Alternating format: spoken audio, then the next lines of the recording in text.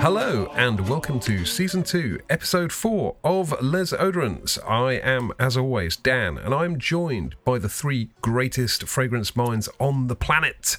Ben, Fliss and James, say hello. Hello. Hello! Excellent. Right, glad everyone is here. Let's get this show on the road. Right, where should we start this week? I would like to start perhaps by maybe not quite apologising, because one never apologises and one never explains.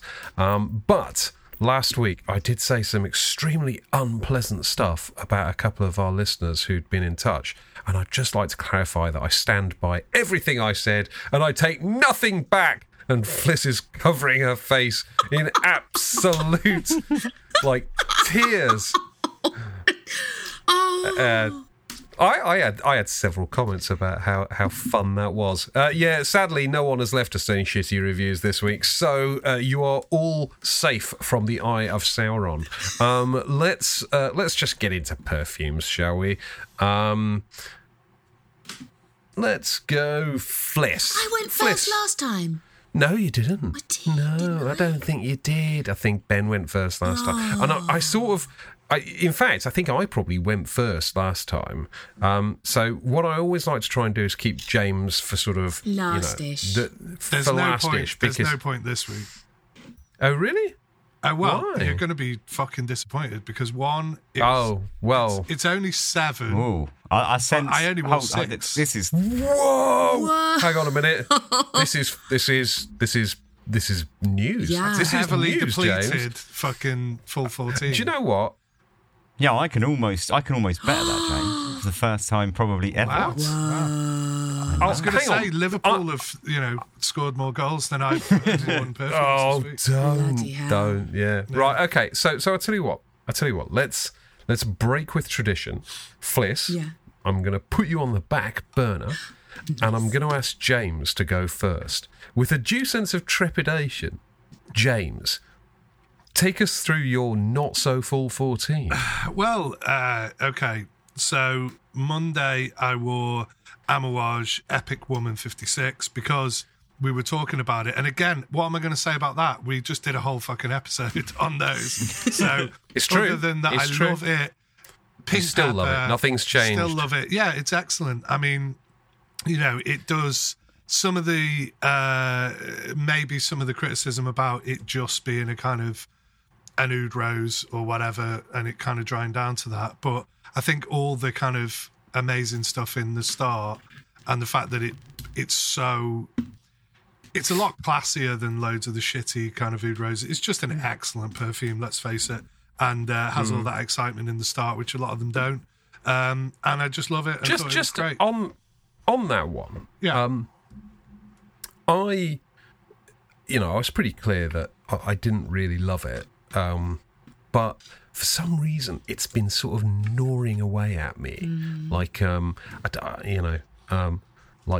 guilty conscience. I don't know. It's just been sort of like at the back of my head, like going, maybe you should buy this. Maybe you should buy this.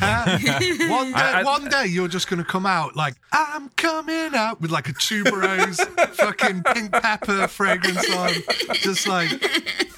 Yeah, I want the world to know. Yeah, absolutely. It's all happening.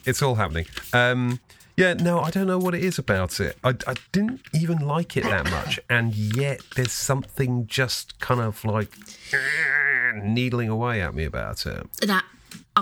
It's not about the Epic, but I have that feeling about Melt My Heart, and ever since not being particularly nice about it, the muscle memory of it in my head is you should get it. And so yeah, I've just do it. Yeah, so I've just bought 15 mil. But yes. This is brilliant. What we should do is we should all get together. We should say something's shit, and then about 3 weeks later go and buy it because it wasn't that shit, was it? Oh, it's snagging. But I know that feeling of thinking something that's really good, understanding that it's beautifully made, structurally brilliant, but there's still something that doesn't quite meld with you. But at the same time, that scratch at the back of your head, that limbic area of your brain going, it was good, you do need it in your collection. Yeah, exactly. What you've just said there, in your collection. So I don't want to foreshadow too much, because obviously we're talking about that later, but that's a very crucial thing to it. You need things in your collection that take you out of your comfort zone. And I won't say any more on that, but that's, that's an important part of your collection, I think. Yeah. Interesting. That is genuinely interesting. We're definitely going to come back on that in part 2. Cool. Okay. What's your second one, James? Next one is Les du Désert Marocain by Andy Tower. I rarely wear this, but whenever I do, I'm just like, he started a whole thing as a self-trained perfumer. He started that kind of accord, whatever you want to call it.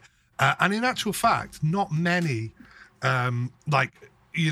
not many things have really copied it as such, because it's so distinctive. There are a couple of fragrances that I'm just like, and even recent ones that I've been and they're from trained proper perfumers, whatever you want to say, and I'm kind of like, this is just a bit of a shit version of that. And he obviously hit on that, and some people say it was he kind of peaked early or whatever with his I've heard someone say that somewhere. But I think he's still, he's just an excellent perfumer. Did you see him dancing? I think that was last week, wasn't it? On Instagram. On Instagram, he was having a little dance. And, me being me little self, I was like, surely you should be wearing Vetiver Dance. And he was like, no, that's discontinued. So I was like, all right, okay. All right, fucking hell, Andy. Chill out, mate. Where's your sense of humour, Andy? Yeah, exactly. Yeah. I no longer own that perfume, Les du Desert. I feel like I probably should. I may have to go on the hunt again. It won't be a very long hunt, because it seems to be sold and passed along on every group every day of the last 10 years. It's like there's always a radio station somewhere playing a Justin Bieber song. Well, there's always someone punting a bottle of LDDM on Facebook. It's just a couple of the facts of life. Cool. Do you have? What do we think about Lone Star Memories? Do you know that one? I love that. Yeah, I like that one much. It's great, isn't it? I don't know, so I can't contribute, but I feel like, isn't this the one where you previously said something about it, kind of I think I said motorbikey? that Amber Absolute smells like a man who drives fast cars, and Lone Star Memories smells like a man who rides fast horses, and I prefer the latter. Very good. Yeah. What do you think of it, James? I love it. I don't own it, but it's one of those that I put on some kind of wish list years ago, and then have never.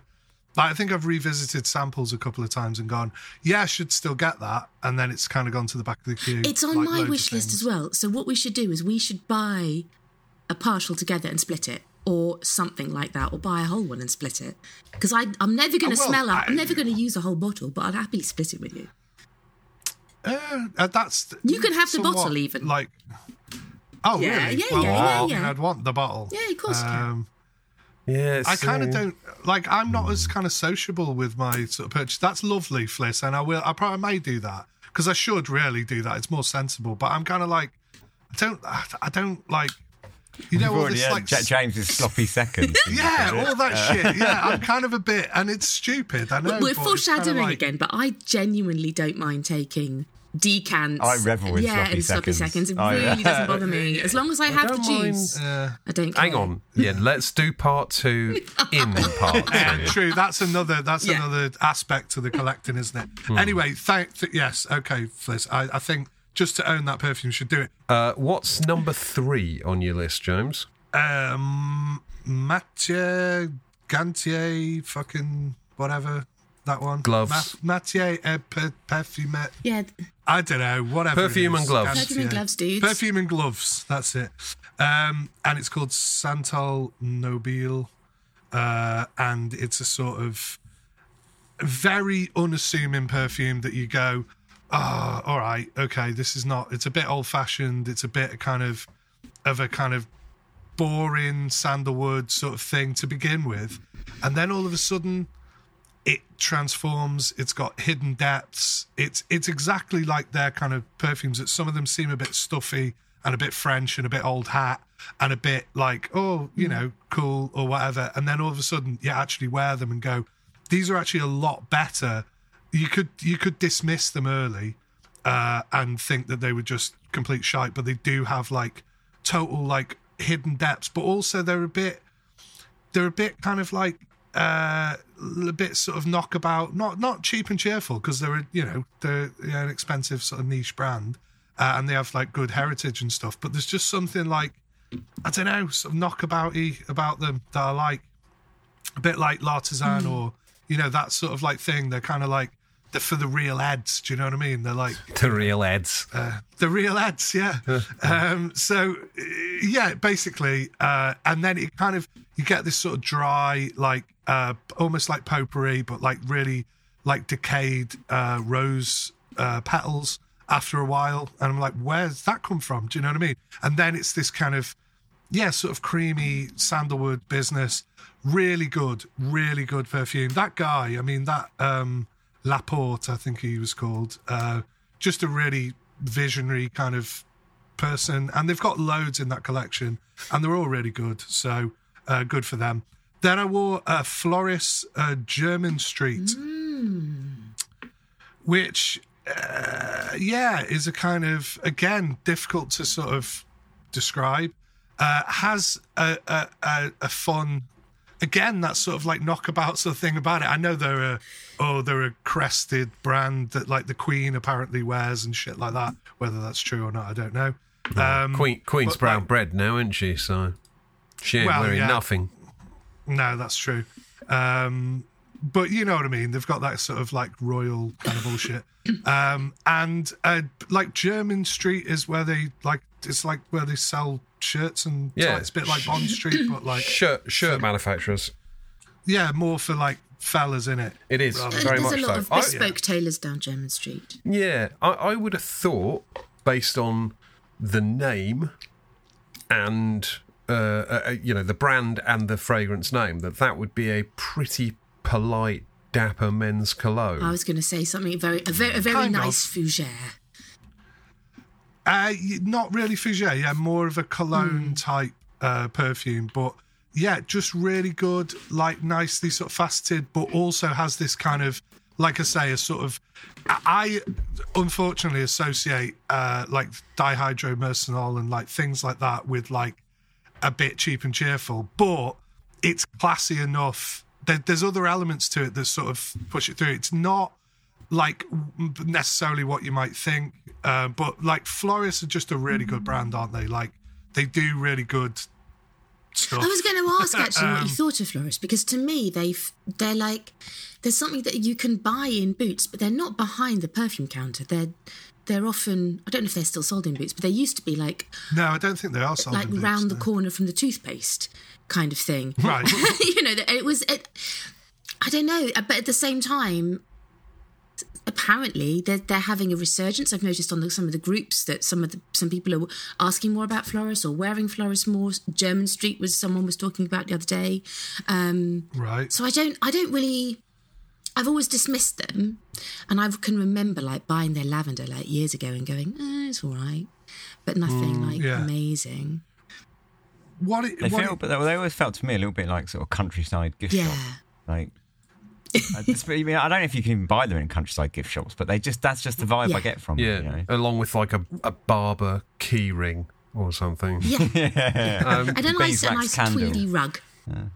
I've tried a couple of them, and my sort of abiding memory was that they were a bit unremarkable. One of them was a bit like Black Afghano, which I particularly disliked. Oh wow!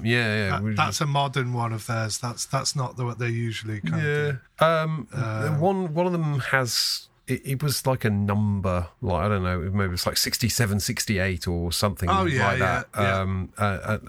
Maybe it was that one, actually. Oh, fuck, I can't even remember. None of them, other than the one smelling a bit like Black Afghano, stuck in my head enough to make me think, yeah, I need to find out more about these perfumes. There was some vibe to it of like early 2000s, musky, fresh, again, sandalwood sort of perfume. So it has that kind of base to it. It's a bit like Gucci Envy, at moments of Gucci Envy, and another perfume that actually is a florist that smells like Gucci Envy, which I do own, which is called the green one. Me. The green one with the the green black, one. Yeah. Yeah, a bit like that, but only sort of in the dry down, because the top is like fresh and sort of like, say, lavender, bergamot sort of pleasantries, and then it goes, oh right, okay, it's this sort of like vibe.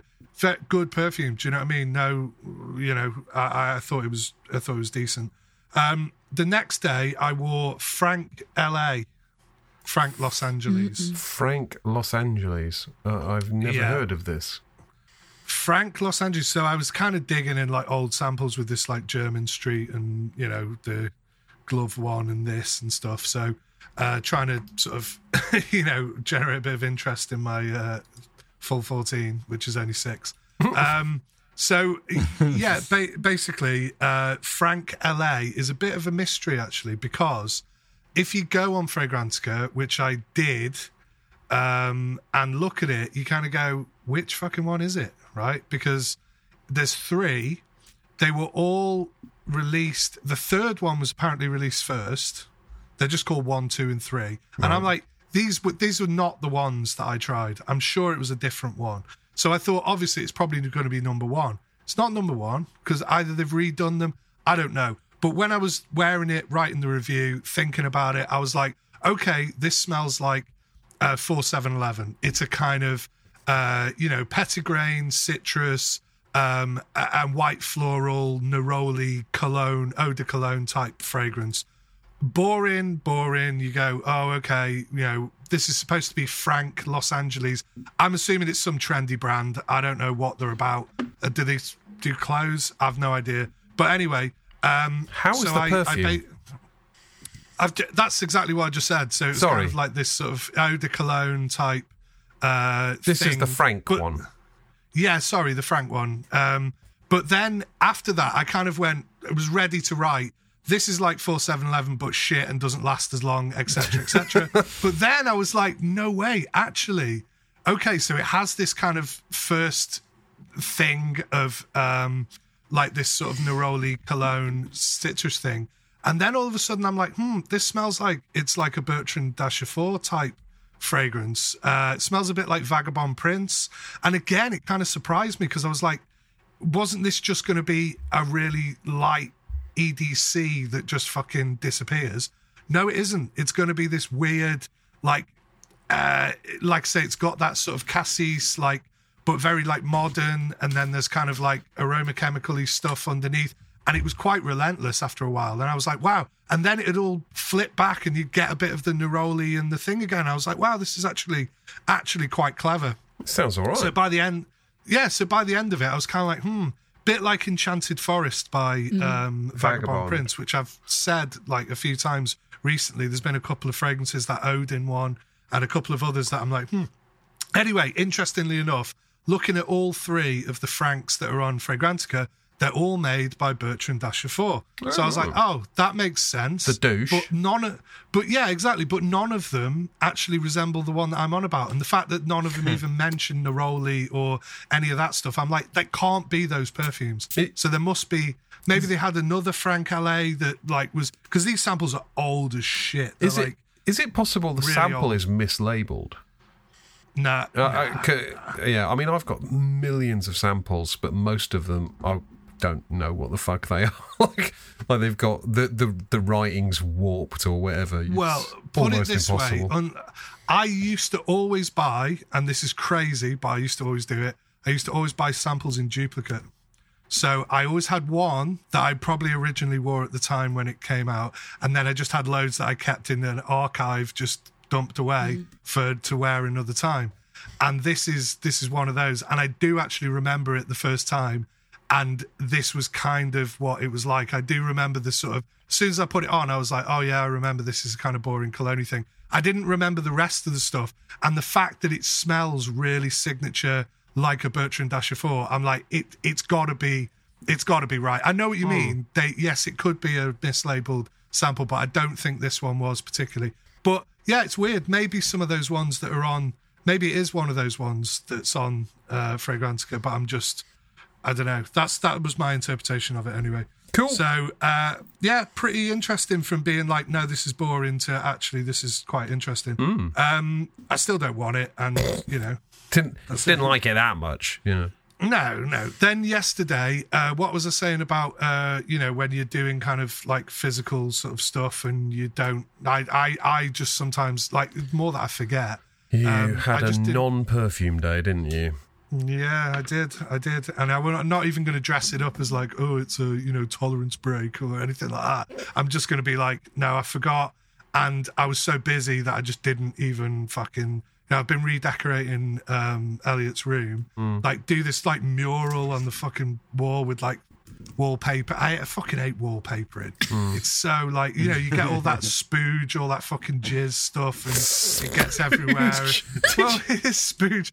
Well, me and my mate came round and helped me. Shout out to Wes for like helping me. That sounds like a lot more fun than the last time I did wallpaper. To be honest. Well, the whole joke was all day we were listening to. I was putting up some wallpaper, and the next thing I know, there's jizz everywhere. We were listening to this 1930s sort of music, and we were going, it's old-fashioned spooge time. And the spooge was a big joke all day, and you know, we were getting covered in spooge, and you know, lovely. You know, it's like two you know, immature men, you know, in a room together. Men. So anyway, very loose. Yeah, definition. Yeah, okay. Good. So anyway, then I wore today. I'm wearing Van Cleef & Arpels Midnight in Paris. This pretty little bottle so here. Pretty. Nice. There's an EDP and an EDT, isn't there, of that one? Oh, I think. I'll tell you what this one is. I don't really know the bottles difference. Of it, so this is the EDT. And is my recollection right that that's somewhere in a similar sort of space to like the Dior Homme type stuff? Kind of, a little bit maybe. It's more of a very light tonka, musky tonka, sort of creamy, powdery kind of thing with a slight little like rubberiness of patchouli maybe or something like that. But it's lovely. There's something about it that always makes me remind me slightly of Armani Code. I don't know what, there was a note in there somewhere. Okay. I think it's the slightly rubbery powderiness of it, I think. Yeah. I mean, Armani Code's got a lovely like powdery base. I quite like Armani Code. I think it's a good perfume. It's got less sort of freshness than that. It's a bit more, I'm a bit more opulent. I'm a bit more kind of vanillic in the loose terms, because it's not very vanilla-y. It's more tonka, but tonka has that quality as well. It's just a lovely perfume, and I felt it's quite comforting, sort of musky, and I felt, you know, I need a bit of that today. So I wore that. So cool. Bit of a short 14. Very short. Well, there was only 6. Yeah. So not a 14 at all. Not a 14 at all. So. Well, I'll tell you what, I am interested, Ben, as to whether you can actually beat 6, because this will, you know, if you can beat 6, that will be a world first, a Les Odorants exclusive. I mean, I could, but it's not stuff that I'd want to talk about. So I've got 4 that I wore that I thought was interesting enough to chat about, and the others are just stuff that I wear. Well, you can name check the others the anyway. others. Well, I mean, I wear all sorts of shit then, don't I? Like, so the big one that I wore this time that I probably wasn't going to talk about, because I think I've spoken about it before, was the Cinque Canto Mandragola, which I believe I sent some to you, Dan, a long time ago. And it's a lovely rosy, but very like spicy and weird. And I sort of wore that because, and it does knock on to the other two of the fragrances that I bought had wormwood in them and with this kind of like absinthe kind of vibe. So I wore that because I thought that would like get me in the mood for it whilst I was waiting for the mail to come. Because that one has a lot of like dark green herbal elements and a lot of like weird sort of absinthe wormwoody kind of vibes to it. And it's based on like a poisoner. And it is this like Victorian dark green liquid in my mind anyway. And that's kind of the vibe that these other ones that were coming. So yeah, I wore that. So that was one. Is that actually what the brand say it's based on, or is that just, no, it's based on a Italian poisoner from like the mid. There's a period. range of like so Cinque Canto is or V Canto. Cinque Canto is a Terenzi brand. You see them in the little velvety bottles. Oh yeah. And there's a lot of them. I mean, as with all Terenzi brands, just the sheer fucking volume is staggering. But there are, I think, like a trio in a deep red, of which Mandragola was one of them, and they're all based on poisons or poisoners or something. But I mean, you know, to be honest, there's that many Terenzi brands. Some of them are based on poisoners. Some of them are probably based on, like, you know, the Argentinian like women's football team. There's just that many. There's probably not a great example, but there's. I don't think it makes. I don't think it quite matches up to the kind of cool sort of not romantic, but I feel like they put a lot of effort into the concept, but the perfume just doesn't really smell quite like you'd expect. But it's a fucking good perfume. There's 35. So they started in 2015, and they've released 35 fragrances since 2015, which is a lot. Do you feel like they're a bit empty though? Like they're kind of spooging out concepts like a mad rate. Well, do you not think? I mean, if I was being cynical, and it's not really like me to be cynical, but if I were, I would say that they've got one side of the house is busy writing briefs, and another side of the house is busy just knocking up things that smell okay, and someone somewhere is going, yeah, probably stick that with that one and this with that one. I don't believe for a minute that they started out Mandragola with the brief of, you know, this historical 18th century Italian poisoner, and let's do a perfume based around that. They just went, oh, what would be a cool fucking thing? That's a cool thing. And, this perfume smells all right. Let's whack those two together. Did you like read up on because obviously, is it worth doing a dark histories about this perfumer? Or did you read up on this sorry, not perfumer, this poisoner even? Yeah, so I did. I've read up a little bit about, because that she's basically part of that whole sort of I suppose in a way it was sort of feminist kind of thing of killing your husbands when they were cunts, basically. Okay. And it was quite common in that period of like in like Spain and Italy. There were like sort of quite a few like. They called them like female poisons, but really they were like merchants, basically like selling on poisons to housewives who were sort of felt downtrodden. It's because you couldn't get divorced in that, who maybe in that wanted time. And if you were beaten, but there was a whole host of lots reasons. of reasons to want to get out, and the only way to get out was to. Yeah, so she falls into this Mandragola. She falls into that kind of trap of one of those lot. But it's a good perfume. I'll tell you what, it's a fucking good perfume. And as much as I don't know about Terenzi, I don't know about Cinque Canto, whatever, but I've smelled two of them, Mirabile being the other one, and Mandragola, and I just thought they're both fucking really good. Mirabile is one of my favourite vanillas, and it's got this like really weird milk and bourbon sort of accord, and the way I describe it is smelling a lot like a bourbon milkshake. bourbon. Is it bourbon or bourbon? How do you? I said don't know. Bourbon. Bourbon. You do say bourbon. Yeah, bourbon's the biscuit. Isn't it? Yeah, excellent. Right, well, yeah, so anyone tuning in to find out the clarification between whether it's a whiskey or a biscuit, you're in right place, lads. Yeah, it's got this bourbon milkshake vibe to it. It's really, really good. But I don't know. I find a lot of the Terenzi stuff. It's hit or miss kind of thing. It's certainly not a brand where it's all killer, no filler.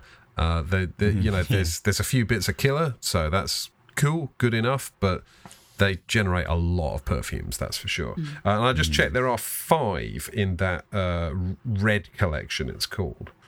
Anywho. So yeah, to fill up my 7, the other 2 that I bought, right? So before I reached the actual meat of what I wore this week, the other 2 that I bought this week were from Chris from the group, and they were Ganache Parfum affairs. Oh yes. I got Mama Joe, which will again maybe a bit of foreshadowing. I bought simply to complete a collection, and it's hideous. As you might imagine, it's like over syrupy, sugary coffee thing. I quite like it. I as a like room spray, it works, but as a perfume, it's something You're the only else. person I know who says it's hideous and then follows it up quickly with "I quite like it." Oh, you wait. Because this week I tried something special. So those 2 ganaches, I bought that one, which was Mama Joe, and Lush Life. I got them super cheap. Was like, yeah, why not? They're both, as you'd imagine, anything from Ganache, which is like hyper sweet, super over the top, almost unwearable, but in a good way. In a way, it's like they're almost unwearable, but because they're just so sweet. But they are good fun as well. They put a smile on your face. I quite like wearing them like when I go to bed or things like that, and it's just like, I smell like an ice cream in bed. I'm going to go to sleep now. So it's the stuff like that. It's great fun. Look how happy he is with himself. I smell like. He really does look. He's grinning from ear to ear. You know when you're speaking and your brain is saying like, no, stop now, and your mouth's going, nah. I'm just going to keep going. So yeah, those 3 are ones that I wasn't expecting to talk about. But so the 4 that are going to make up my 7, though. Wow. Tell you what, actually 2 I think everyone would really like. Were a brand that I never heard of called Les Coquettes de Paris. Le Coquette. Which is like the courtesans of Paris. And they've got 3 perfumes, and all 3 of them are based on courtesans from the La Belle Époque era in France. And they are basically they are on point for that sort of brief. They smell very much. There's a lot of patchouli in both of them. I only smelt 2 of the 3, but there's a lot of patchouli, and they smell very much like, you get those sort of like legacy perfumes. Sort of perfumes that, like from brands that are like hundreds of years. They smell like that.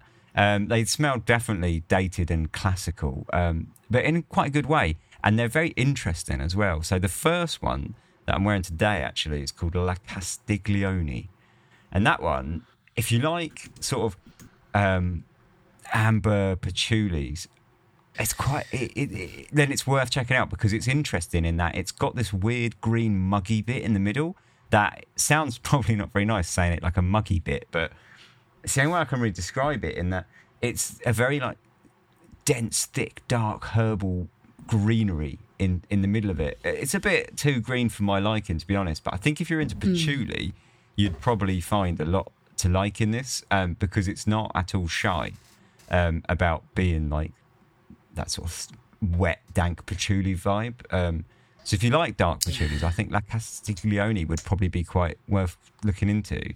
Is it about the is it about the Italian architect Achille Castiglione?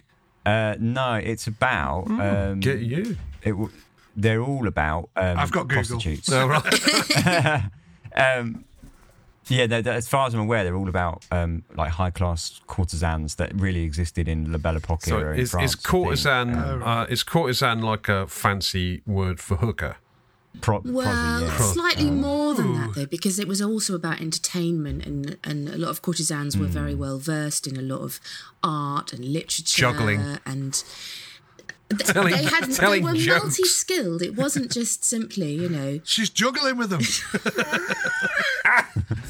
Moving swiftly on, the next one I tried was La Bella Terro, right? And this one, I think, was really nice. Again, very classical smelling. Is this also another courtesan? Yeah, so it's another La Coquette de Paris, but this was the one that I was mainly Where did you get these? So I got them from Shy Mimosa. Okay. And they're bloody good priced perfumes, which is, I would say, the thing that lets them down in a way. They are limited by, they've obviously, limited by the price point they were going for, because they're quite reasonable. They're like 90 quid for, I think, I can't know if it's 50 or 100 mil, but either way, that's not bad. No. And I feel like, but I do feel like that also limits them because they don't wow you in any way, but they're just nice and they smell. If you like classical perfume and you like patchouli, I think they're worth a crack. La Bella Terro, really interesting fig and violet. Ooh. And the fig is not over the top and it's not sort of like too milky or disgusting. It's very fresh and in there. And the violet is really nice in that it doesn't go too hyper sweet or powdery. And there's obviously an iris in there as well, but the iris takes a bit of a backseat. And again, it's sort of the amber and the patchouli are very much the core of the perfume, but they just kind of feel almost fancied up a little bit with this sort of just nice sort of fresh watery fig and a sort of quite soft violet. And I think that's quite interesting. And again, they have weird sort of green sort of spicy bit in the middle as well.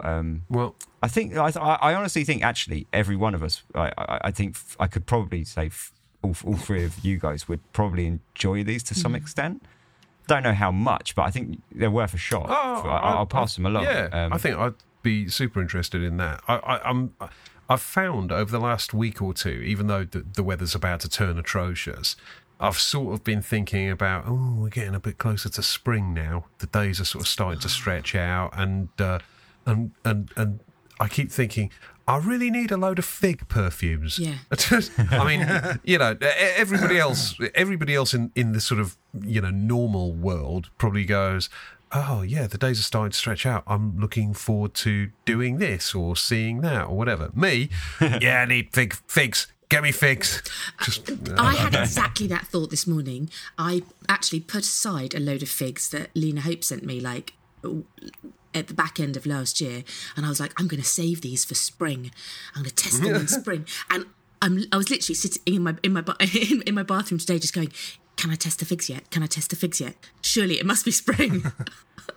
We're sad, aren't we? Yeah. I think with the La Bella Terro, it's not a very forefront fig perfume. I think they balance all of the other elements of the perfume quite well. So the patchouli for me is still the core, but then all the other elements are balanced quite well because there is some white florals in there, some sandalwood, some sort of weird spices and stuff, but it's all on a level, if you know what I mean. Nothing really stands out as the main sort of thing. So as a fig perfume goes, it is quite backseat, but it's nice and it's quite, it's an interesting perfume. And again, I what I found I really liked about it most actually was that they gave me vibes of classic perfumery, and they felt, like I say, almost like legacy perfumes, but they're in a cool way. They felt really genuinely museum pieces, which I don't know. There was something about it that just made me feel very museum-y, and I like that about it a lot. And I say, I think for the price, they're worth a shot. So I'll pass them along to you guys. Because I say, I think they're quite easy to like, I think. There's nothing, out there. So, yeah, moving on from those two, I'll tell you one that I hated. B683 by Marc-Antoine Barrois. Barrois of, Ganymede fame, isn't it? Yeah, they're all... B683, they're all biches. So, the 683, it was a biche, yeah. Encelade... Ganymede, they're all biches, and they're all basically riffs on the same thing, right? I didn't think much of B683 at all. I felt it was really boring. It was patchouli, sort of amber, with a lot of spice, but I've smelt similar that's done better, if you know what I mean. A few things it sort of reminded me of was the Bodicea one, the King, that one that was sort of... That's quite plummy. A little bit. The Bodicea, the King, is sort of in the same vein as Plum Japonaise. Oh, okay. It was more like the amber and the spices that sort of reminded me of this one, and I just thought that the Bodicea was, say, it's got the same similar core but more interesting with things like the plum and all the rest of it. This one, the B683, this one. I'm not going to keep trying that. The B683 I just thought was very boring, and I didn't really feel like it did much, and I didn't really feel like it had much to go on. But having said that, a couple of people did that I know picked it up off my coffee table and smelt it and sprayed it on themselves and said that they really liked it. So what do I know? I think, and I've tried quite a few of them now.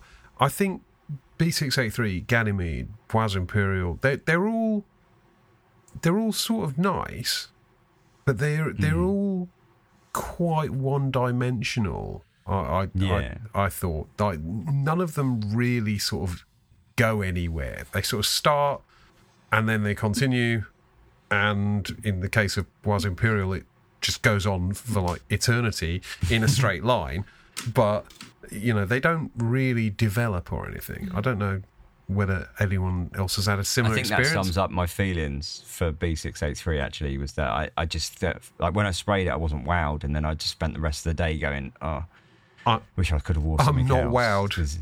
Yeah, because I'm absolutely not wowed by this. Yeah. I feel quite the opposite about them being sort of... What did you say, Dan? I said one-dimensional. One-dimensional, yeah. I think they're quite complex, but I can kind of see why you'd think that. They don't have a sort of... I don't think they have like a traditional sort of perfume kind of beats in them. He's definitely exploring this kind of like really spangly... I always say modern. I don't know what I mean by that, but like modern incense kind of vibe to all of these, and they're kind of I like to say that Bois Imperial, which loads of people have said, oh, it's really good that you like recommended that and said that, and I actually tried it again. I was like, I couldn't wear this. It's fucking too much. Like, I don't like it. Didn't hate it, but I was just kind of like, this is very like tinny and sort of like a fucking knit needle in the ear kind of. Yeah, like you described it as high pitched, and I thought that was a really excellent description because it sort of conveys exactly that sort of convergence of noise and scent that you sort of get from it.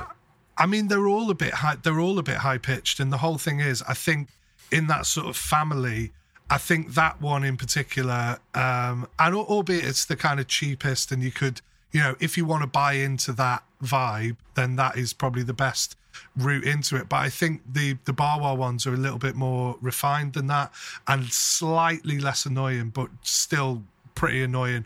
I loved them. Don't get me wrong. I wore both of them. I remember vividly because it was around 2020, and it was sort of like pandemic time and stuff. And I remember wearing both of them, being like, wow, like these are amazing, but then gets to a certain time of the day, and yes, they don't change much in the way that I mentioned, like the other perfumes that I worn in my thing this week do change quite a lot. So I get the linear description actually, but I think there's just so much in the kind of opening that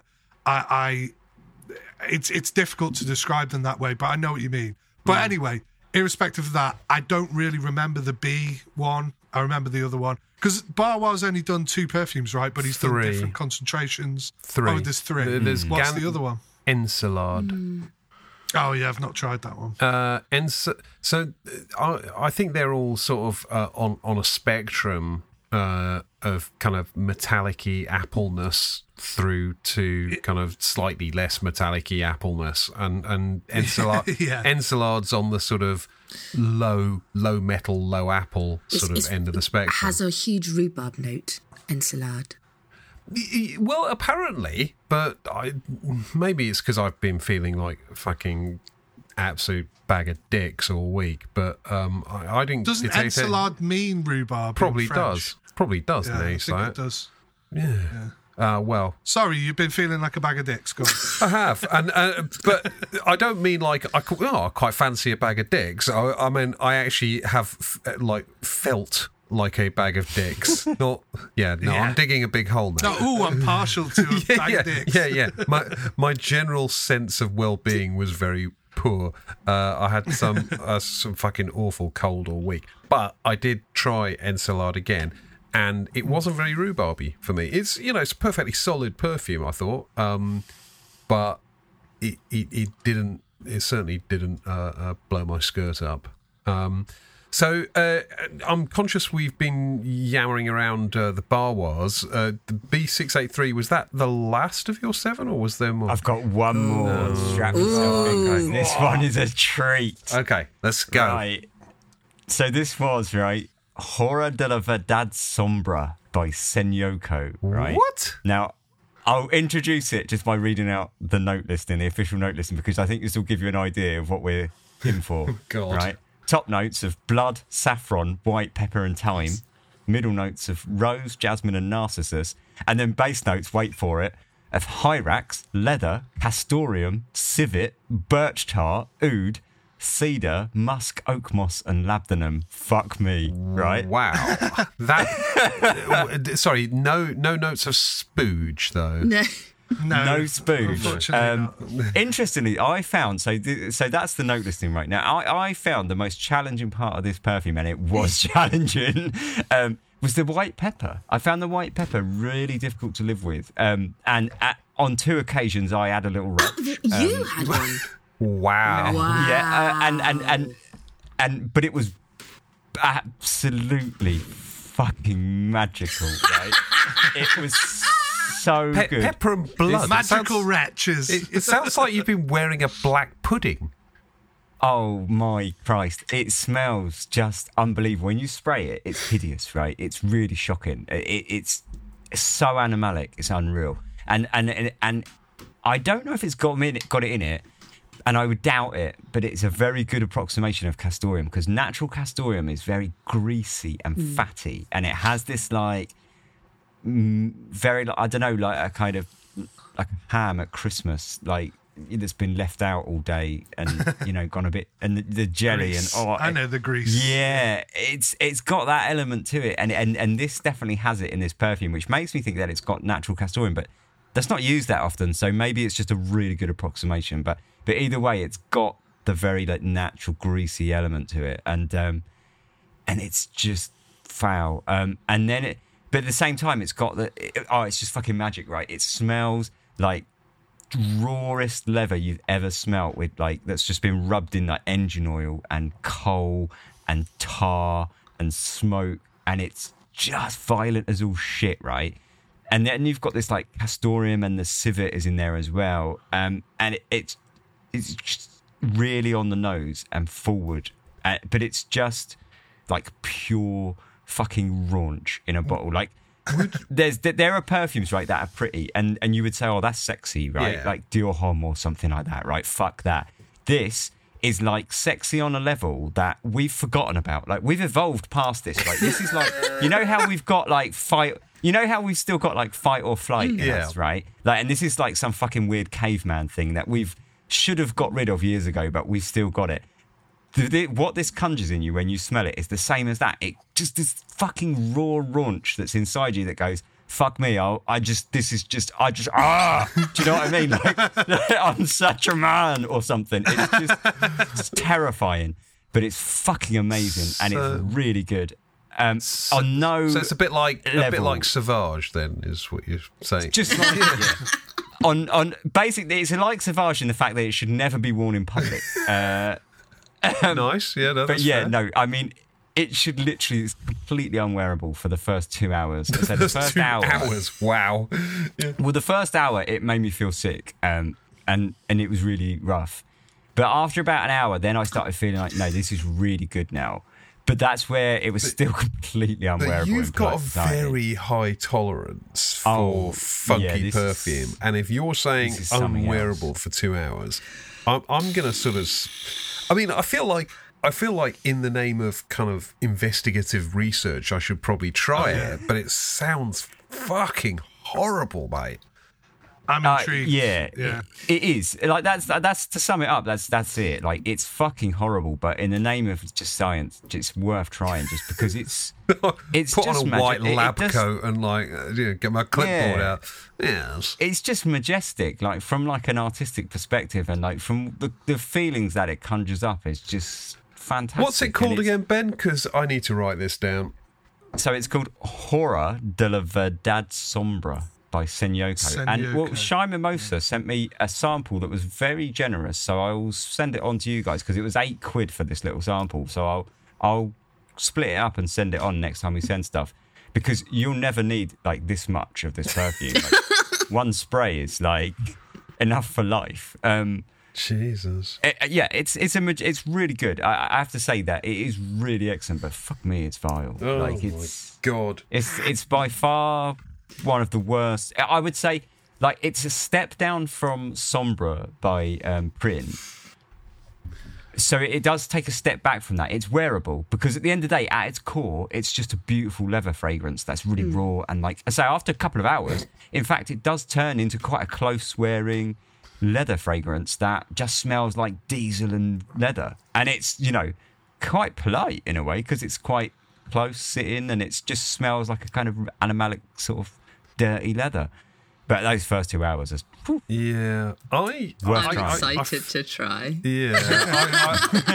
I'm sort of not excited to try. I feel like it's my kind of like I guess my moral duty to try it, but I'm not looking forward to it. And Fliss, I'm gonna bet, Fliss, that you find this overwhelmingly awful, and so do I, and it's completely unwearable.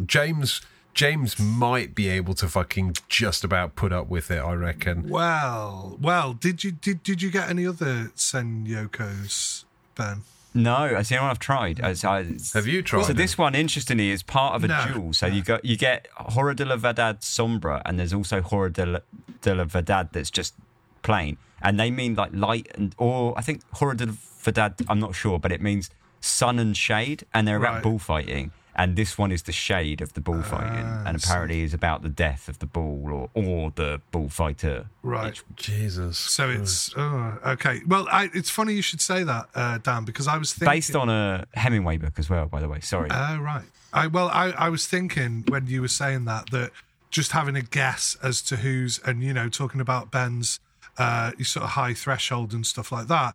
Well, like the other week, for example, Ben was like, about the Strangeloves. Oh, it's so animalic and I can't stand this. And you were like, what? What are you on about?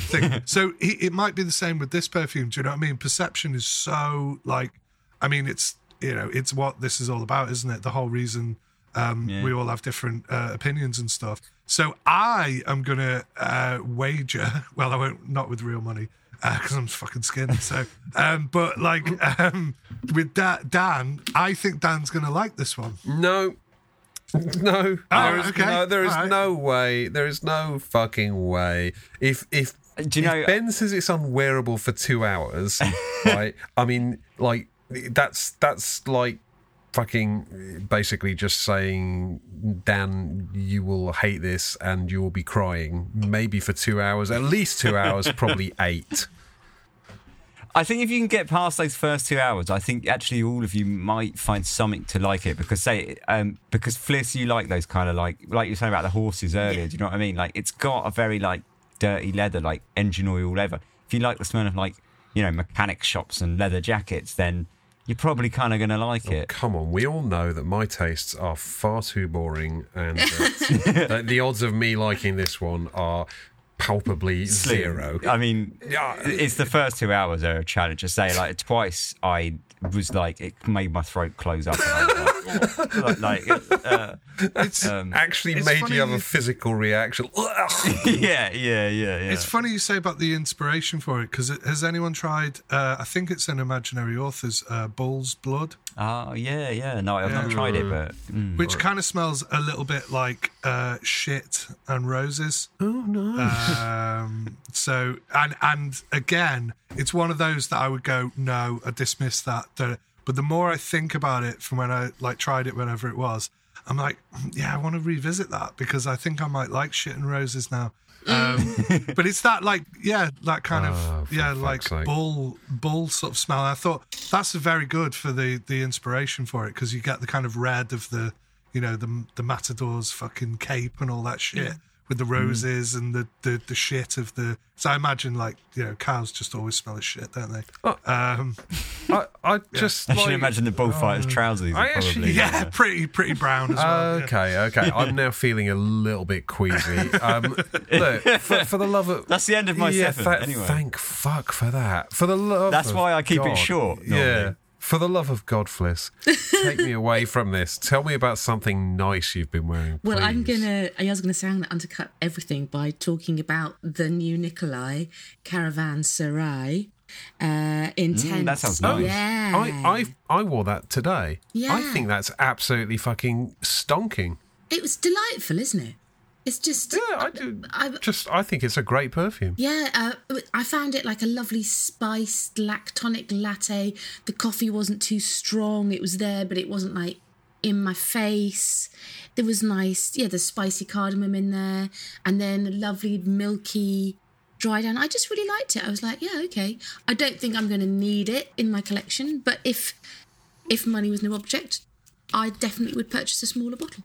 Yeah. It's a gourmand for people who are not into smelling like cake. Yes, exactly that. I think it's a really good perfume. I tried it. So weirdly, my mate Dave got like a bunch of bottles for sale, but about 5 minutes before he told me this, I just tried it in a Nikolai store in Paris.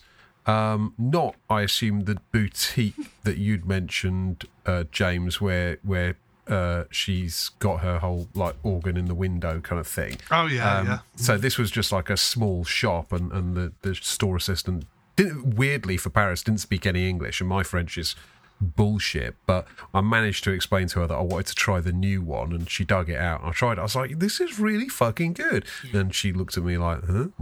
What is this idiot talking about? I said, thank you very much, and off I went outside, and turns out Dave's got 10 bottles of this. I'll have a bottle, please. Thank you very much. No, so Dave sent me the sample. Oh yeah, well, he's a good lad. He's a good lad. Yeah. He's a good lad. Well, don't tell him that, though. No. It's important that he doesn't know we think he's a good lad. I really enjoyed it. I really like it. Okay, cool. Well, that's that one. Yeah. Something else nice. The further we get away from Ben's kind of... I did another Nikolai Angelis pear, which is a very light pear scent. It came as part of a bundle that I bought a while ago. And it's very cooling, it's very clean, little bit aquatic for my tastes, and it's verging ever so slightly on blue territory, that kind of blue feel. Oh, really? Huge silage. I don't think I've tried it. Yeah, and the aquatic nature of it, there's ever so slightly spermy excretions magnifique on the dry down. And the moment I clocked that, I was like, yeah, not keeping this one. Spooge strikes again. It was the initial blast was really fruity and juicy and light, and then as it dried down, it got more and more aquatic, and then by the end of the day, sniffing my wrist, I was like, that smells like the tail end of a Secretions Magnifique spray. Nah. But if you're into that aquatic thing, then have a go, because the silage is amazing. It lasts forever. Very good. What else did I do? Histoires du Parfum Ambra. I can't know how to pronounce this. Ambrarem. Ooh. Yeah. Umbrarum, maybe. Who knows? I don't. Nor do I. Say it confidently. And then it's fine. And then it's fine, yeah. Really, now, talking about marines, this has a very salty marine opening, but it mixes it with really, really dense incense notes, and there's a lot of myrrh in there that I can smell, even though it's not officially in the notes. And then it dries down to a lovely powdery leather.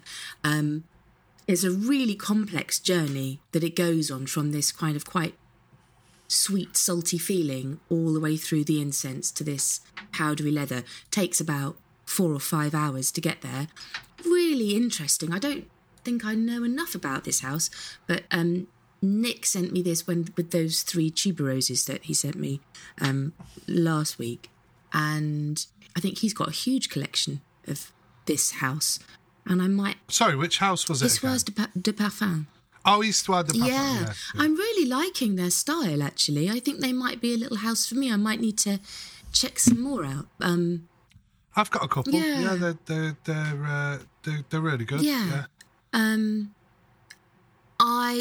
enjoying the complexity of what I've tested from the house so far. They all seem to have a really interesting journey. And when we were talking about that Encelade not really having a journey, all of the ones that I have tested from the house of the last month really do have a massive journey. And I've... Oh, well, that's interesting because, we were talking about having guests. You might cut this out. But, for our little mini thing that we're going to do, my mate Alexandra works for Histoire de Parfum. Oh. So he would come on and tell you all about them for ages. I'd really like to have... probably be really that would be really interesting because I think I need to smell some more of them as well. I like... What I've smelt so far, I really like. And I was like, oh, okay. Anyway, what else? Violette du Tsar by Orisa du Legrand. Orisa Legrand. I don't know. Again, this was Nick sent it to me, and I don't know anything about this house at all. Wow, I'm surprised you don't know anything about this house. No. This is like the ultimate. This is like, I nearly just have never mentioned these to you because I thought, oh, she'll probably have loads of them. Oh, really? They're like a really old, prestigious house of like all like vintage nuts, like love them, and they're super like cool. Just when brand. you can be doing this, we'll talk about this in part 2, but you can be doing this for like 25 years. You can still know fuck all. It's amazing. Exactly, yeah. And but they are particularly one. They've got one called Moose something. Moose. If you Moose, as in as in. Like Mousse de Chine, it's not called that, but it's called something else. Oatmoss. And so it's like oatmoss, but it's got like a mushroomy, it's got that fresh, like mushroomy kind of note to it. They've got like a really famous for like fougere. They've got like this kind of, again, I forget the names of them, but they've got some really amazing, interesting stuff. Perfumes. Yeah, and they have like a little tassel on the bottle. Yeah, no, I'm just looking at it. It looks so pretty. It looks boutique in it looks very nice. So they're proper heritage, no like creed bullshit. Purveyor stories, to the Russian court. There were French perfume makers who were chosen as purveyors to the Russian court. So there you go. Bloody knew what they were doing. Anyway, the Violette du Tsar. Having said all of that about how pretty and how interesting, I found this kind of the shite. Well, no, it's not shite. It's not shite, but it's not the violet that I was expecting. I think I was expecting this kind of very old-fashioned, bright, powdery violet, and I actually found it really quite aggressive, and it was petrol-y without being Fahrenheit-y, but it's not far off. And there's a sun-creamy feel underneath it, which makes it feel quite modern.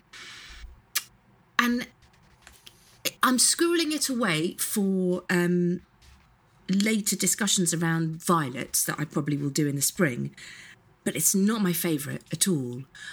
I know this sounds a bit weird, but the du Tsar bit of it makes complete sense when you smell it, because it's kind of that intense, aggressive kind of Russian feel.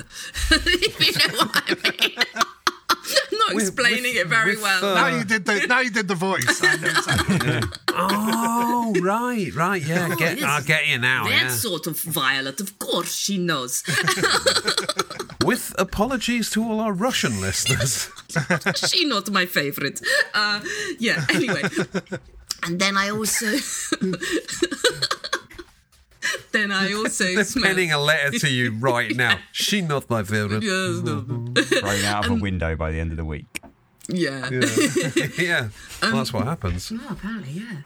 Well, you get little people be sending me little perfume bottles, won't they? That's how the Russians kill. Just don't sniff it. Yeah. Let's move on. Pierre Guillaume Paris, Louange Profane 19. I don't know why all this bloody French pronunciation. Anyway. Again, Novichok. Again, I haven't. Novichok. Oh yes, that Pierre Guillaume Novichok one. Yeah, it comes in a little Salisbury Cathedral perfume vial. This is bad. This is going to get us censored by those who will censor us. By the Kremlin. Just when you thought Aurora de la Veridad was bad, at least it doesn't put you in hospital. Yeah. Fuck's sake. Right. Come on, Polonium 210. Sorry. Louange Profane 19 by Pierre Guillaume Paris. Big floral amber, white flowers, incense.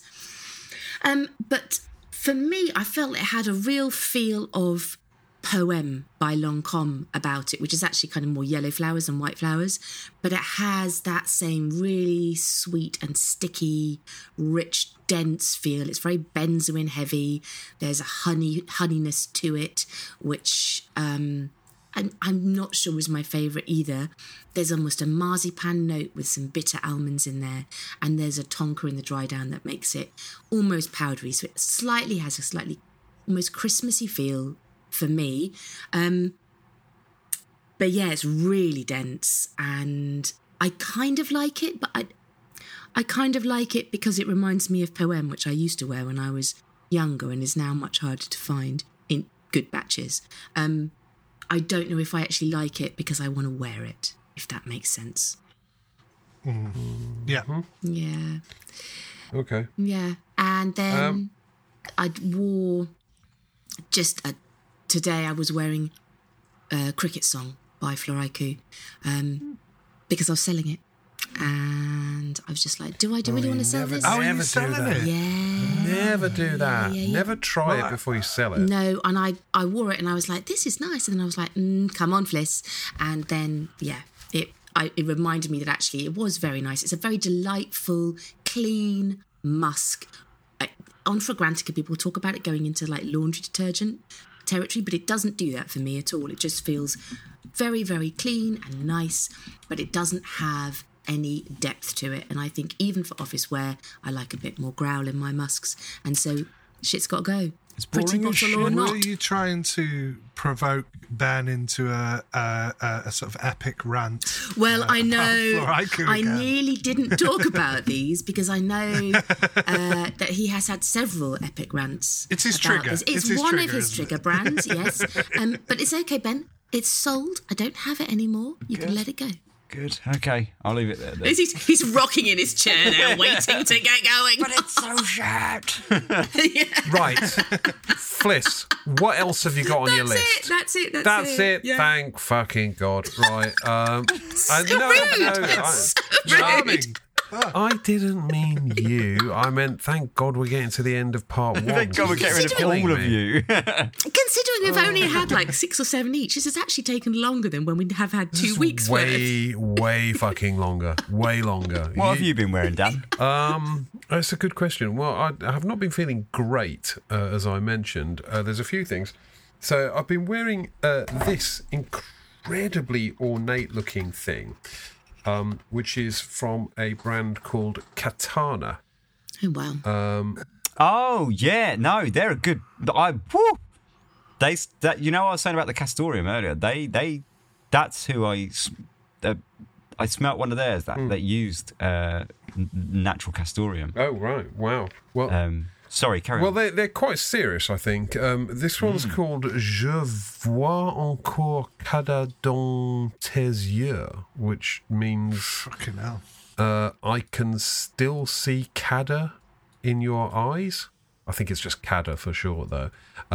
Anyway, it sort of smells a bit tobacco oody. It's all right. The presentation's better than the perfume, in my view. But there you go. I mean, they can't all be winners. They spent all their money on the presentation. I've been wearing this as well, which I don't know if you can see that. That is a Chopard, and it is Cedar Malachi. Malachi. Malachi. Is it Malachi? I would say Malachi? Malachi, like one of the like the wise king. That would be how's it spelled? That would be a CHI at the end, wouldn't it? This is spelled Malaki. It's a type of oud. Okay, I'm wrong. That's fine. I think. Is it? Right, well, I'm a region or something like that. Well, I'm going with Cedar Malachi. It's in a nice green thing. Apparently, it's a Harrods exclusive. I got sent. This is one of the expensive show parts. It's not. No, not particularly. I think it's like. Well, I say not particularly. It's like 90 quid or 95 quid for. What's this? 80 mil. I paid 55 for it on sort of second hand buy, and it's really nice. It's quite. It's green, but not in that sort of like astringent, sharp sort of way. It's more sort of more has a feel of sort of foliage rather than cut grass kind of thing. It's really, I really like it. It's basically a sort of slightly spicy green woody, but really classy, good, performance for the bros. Yeah, I'm digging that. And then just usual assortment of nonsense, really. I can't. I wore Roger Elysium yesterday, like loads of it, and it's really nice. And my daughter said I smelled great because, of course, one does smell nice wearing those kinds of things. Don't wear them a lot. Oh, and this one. This is. You must know this. Yeah, we've talked about this before. So this is Aqua Quorum, yellow cap, blue bottle, very, very much not Fliss's thing. We're all on the verge of a rant today, aren't we? Get me at the sport perfume. It basically smells like Polo Sport, and I think, as Ben has pointed out, it was the same perfumer, about the same sort of time. It was clearly just a retread. Anyway, so those are those. Let's have a quick news. Does anyone have any news? The only news I have got is that apparently there is a new Tom Ford Grey Vetiver Parfum coming. It's an airport exclusive. Not that I saw it in an airport, but a friend of mine did. And it's got an added note of saffron. So I stand by to be underwhelmed. I can't imagine that's going to improve it, if I'm honest. Yeah, I mean, I love the original perfume. But saffron just being like shoehorned into that, in my imagination, I think it's probably not good. But like, it probably won't be that. So let's give it a try, give it a chance. Let's give it a whirl. I don't go anywhere. I don't go to any airports. So I'm not going to try it. It will not be an airport exclusive for all that long. I'm quite sure of that. In which case, let me wrap up part one, and I would ask you to name that perfume again, Ben, but actually I don't want to know. It sounds horrible. And I will be taking that thought with me into the break. We will be back in just a moment with part two of Les Odorants. Stick with us.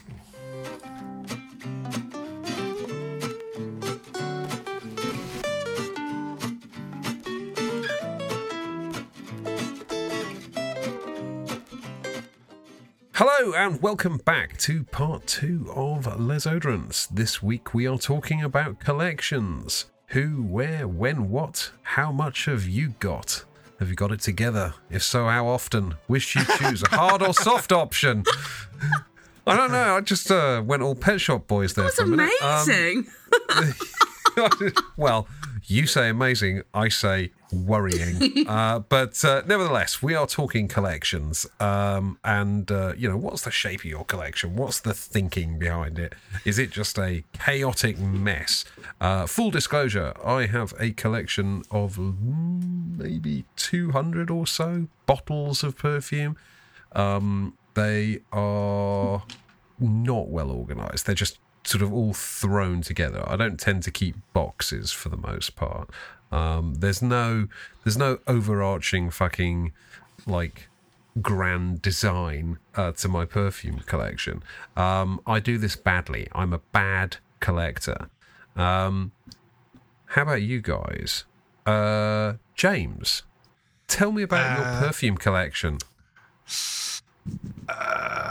Yeah, I haven't counted them in a while. Ish, about 300 to 300 and some bottles. Yeah. I don't count like other stuff. Samples, decants, and samples, decants, minis, thousands. Yeah. Do you know what I mean? Like fucking loads. But like I say, like that many. And yeah, I do occasionally have a little cull and get rid of some. I haven't bought any for ages, I must say. And the only ones that I have bought have been kind of meaningful. Maybe again, this is kind of skipping ahead, but I go through different phases of, I think everybody does, of what am I doing here? Am I just hoarding things for the sake of it? Am I ever going to use all this perfume? Obviously not. Obviously not.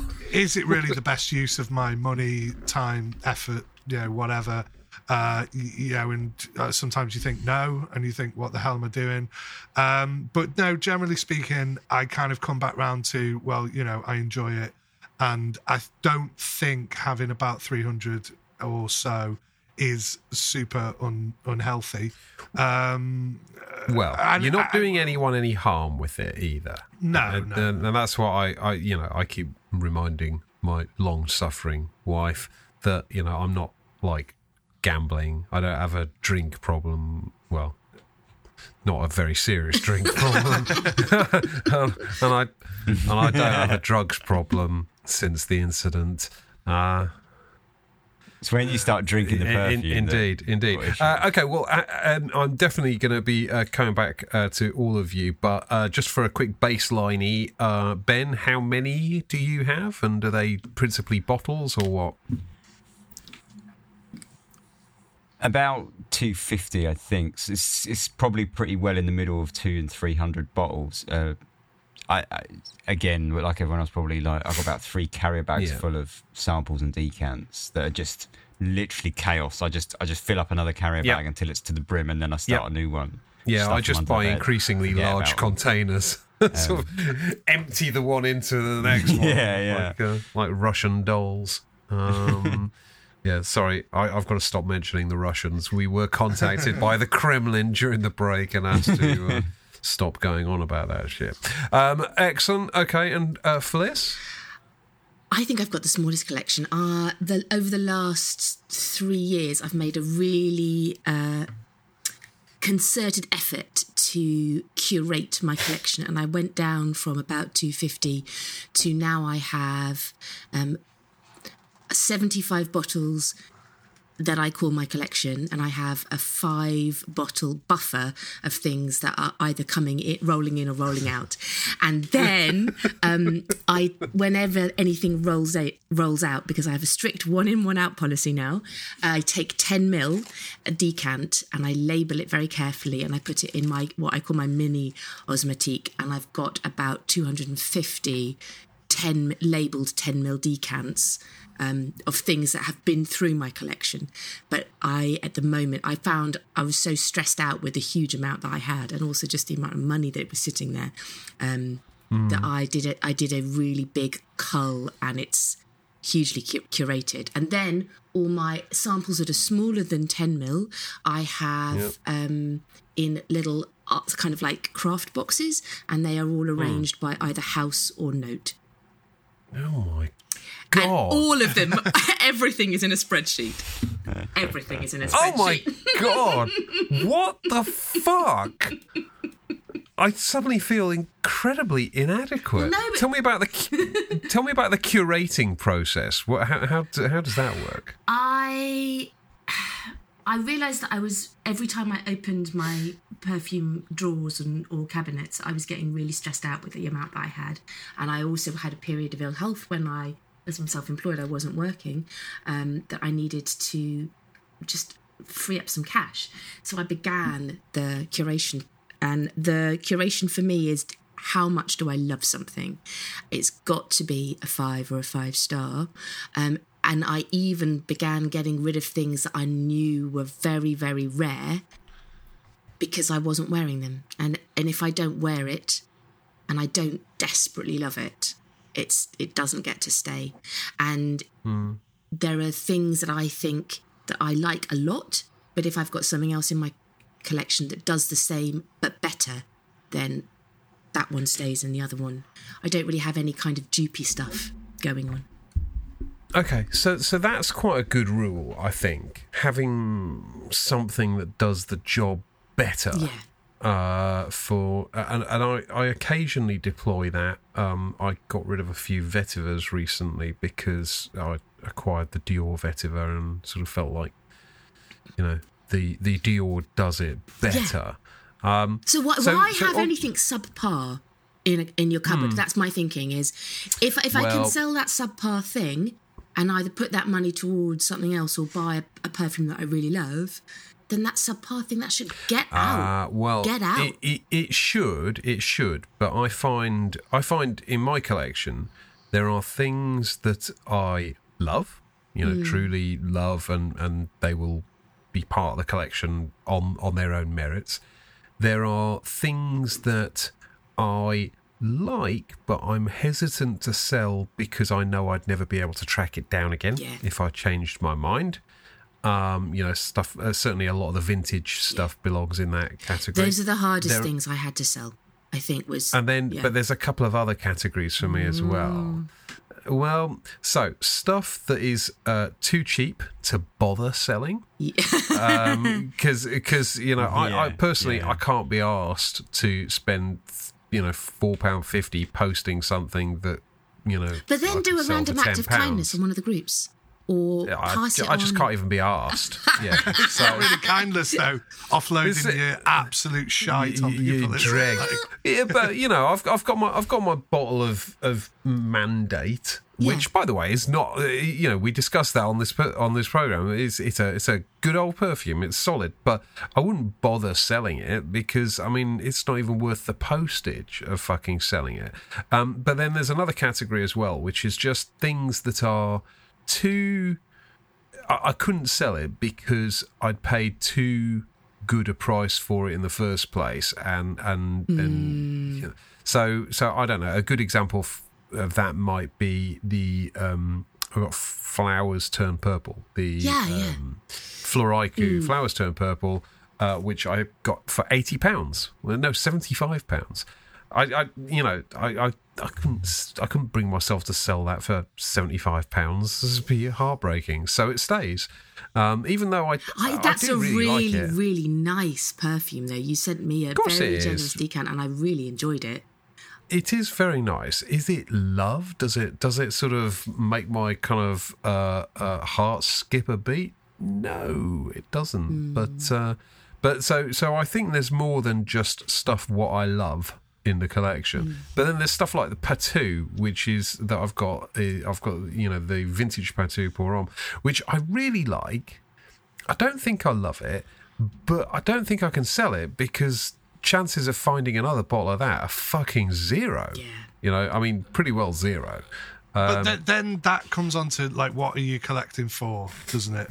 It's not just the pure enjoyment of the perfume. It's other factors as well, isn't it? Obviously. Oh, completely. The fact you've said that, I'd also add to that as well, like the Floriku, for £75, it's kind of nice to have that in your collection because it's quite a unique bloody presentation, beautiful. and it's a the really nicest nice presentation, right? It's just gorgeous. They are lovely, but ultimately they just take up sort of space. I guess.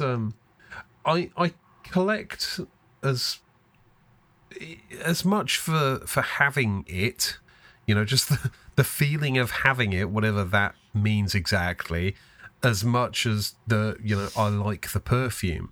Also, because I spend a lot of time taking photos of these things, which to any normal person, this sounds utterly ridiculous, but I enjoy taking photos of, product photography, but the product of choice is perfume. Incidentally, by the way, side note on that, I follow a number of product photography groups on Facebook, and perfume bottles are now the sort of go-to product for people to photograph. So there is something in that, that just photographing bottles. I'm not the only person in the world doing this, which is good news. There are a few other weirdos.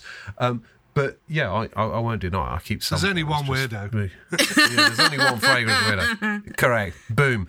I do keep some of them just for the sake of like taking pretty photographs of them and stuff. But anyway, James, talk to me about why your collection is as it is.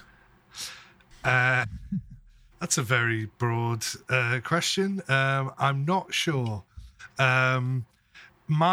It's been through a few things like Fliss was saying. I tried to have sort of limits, and for a long time I still considered myself a fan of perfume and somebody who somewhat collected perfume, but I only had about maybe 30 to 50 for like a long time, and like when I'd actually use them up and then get rid of them. But then probably from about, it must have been just pre-2010 maybe, was when I really started to just be like, I'm going to have a cupboard and I'm literally just going to get whatever I want, and I'm going to get vintage perfumes and I'm going to get all kinds of shit. And then I have the odd freak out where I go, what am I doing? And I have sold things that I kind of maybe would still want now, but then in kind of moments of weakness, you go no, or you go yes, or whatever. And there's loads of shit that I've bought for retail. And I do have that thing of like, I don't like, swapping and thingy. It's a very like personal thing to me, even to purchase a bottle. It's like, even if it's a spontaneous thing and I kind of regret it, I'm like, it's that to me, I don't kind of want like stuff off other people. It's great that people share stuff, and it makes total sense to do it. But I kind of feel I like the retail experience, and I feel, again, not to get on me fucking soapbox about this, but I feel as though like that's kind of going away a little bit. I don't think it'll ever totally go away, but a lot of people are like doing stuff online, or and it kind of ruins the thing of going out with some readies in your pocket and going to a fragrance counter and getting all the smell of the fucking Ambroxan or whatever, like when you're a mile away from it, and that sense of like excitement of like, what am I gonna discover?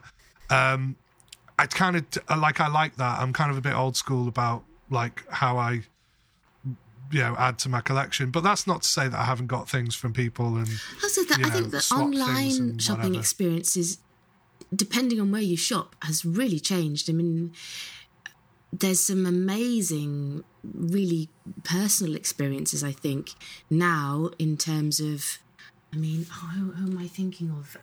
Brooke. You buy anything from Brooke and you get loads of samples, you get a handwritten note. It's a beautiful experience. I don't mind buying. That's true. Yeah.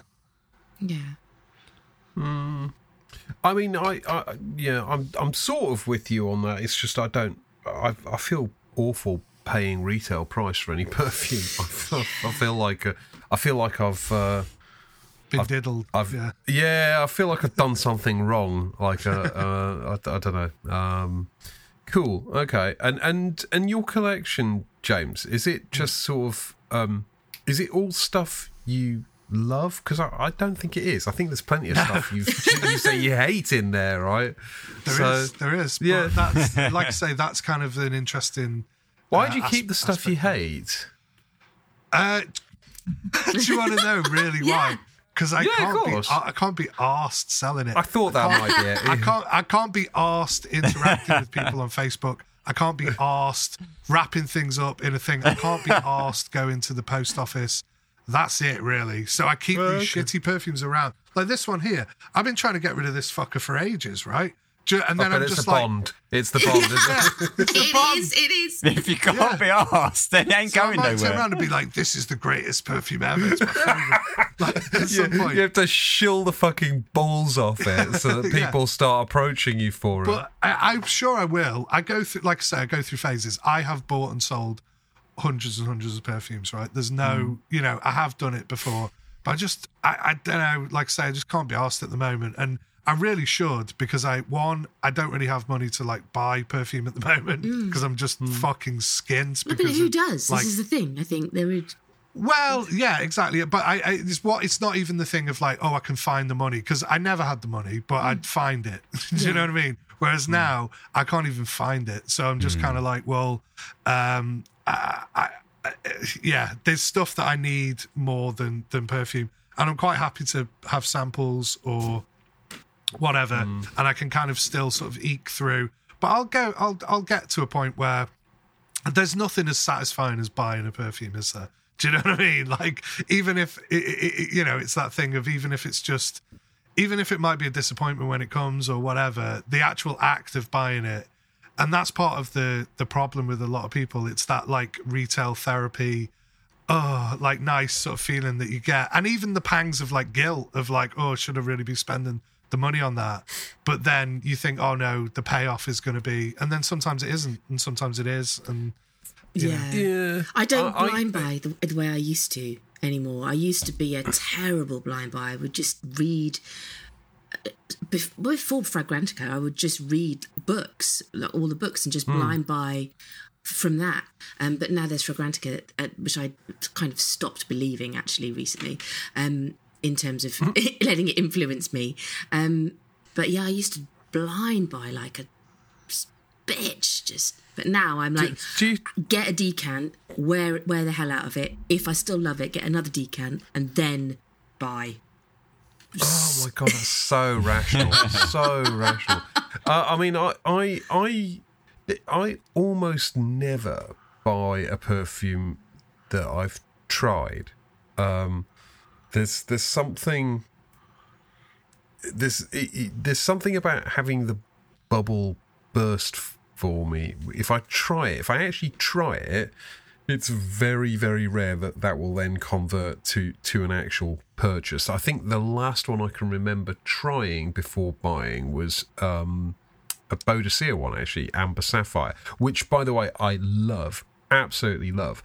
But very few of them, when you try them, I find I love them. And I think the reason for that is I'm much more inclined to convince myself I'm going to love something based on reading about it and projecting all sorts of kind of positive stuff onto it and going, oh, well, this sounds like a bit of me. This is going to be perfect. I will blind buy that. And then it shows up and it's kind of 99 times out of 100. It's a bit of a disappointment, but just occasionally you get that blind buy that goes right. Just like, fucking hell, this is brilliant. Oh, I'm so happy. But yeah, I almost never sample before buying. Do you feel that it like validates those kind of thoughts that you had about it or assumptions or whatever? Is that what's so satisfying about it, that you go, oh, I knew that I thought I would like that, forgetting all the 9 out of 10 that you didn't fucking, that were like a disappointment? Yeah, no, I don't think it validates my thinking about it. It's more just the sort of that gambler type mentality. It's a bit of a kink for you, isn't it? You're kind of like, oh yeah, what? I kind of I could see the way you were describing it. You had a little twinkle in your eye. Yeah, it's like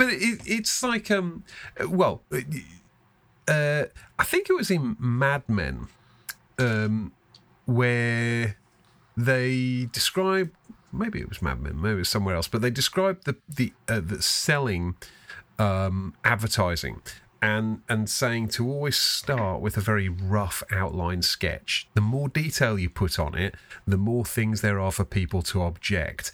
And sort of buying perfume without having a sample is sort of along those lines, right? Because you're reading it and you go, ooh, this perfume was based on, King Henry VIII's whatever. And he's like, well, there's no real reason to object to that. So, sounds like a good old story. Notes list sounds all right. Bet that's okay. If you actually smell it, you're right in the detail of it, and odds are you won't buy it. I don't know. I like buying. For me, buying and selling them is sort of part of the experience. There's no good explanation for that. I don't think that's necessarily a good thing or a bad thing. It's just, for me, part of the experience is definitely the blind buying and the selling. And over time, I seem to have accumulated, a couple of 100 bottles of perfume. I don't really know what I'm doing with my life, actually, on reflection. I do think the selling, I completely agree about the selling being definitely part of the experience, particularly once you're in a group of like-minded individuals. And so every time you're selling or you're passing things on, you'll also get some samples thrown in, or someone else might go, oh, what else do you like? And they might put a little decant of something else for you to try. And so there's a real community feel as these, my husband jokes that it's like the same 100 bottles just going round and round the group constantly until they get... He's not wrong. He's not wrong, is he? But there is that community feel of passing them on, passing other little bits of deliciousness on with it.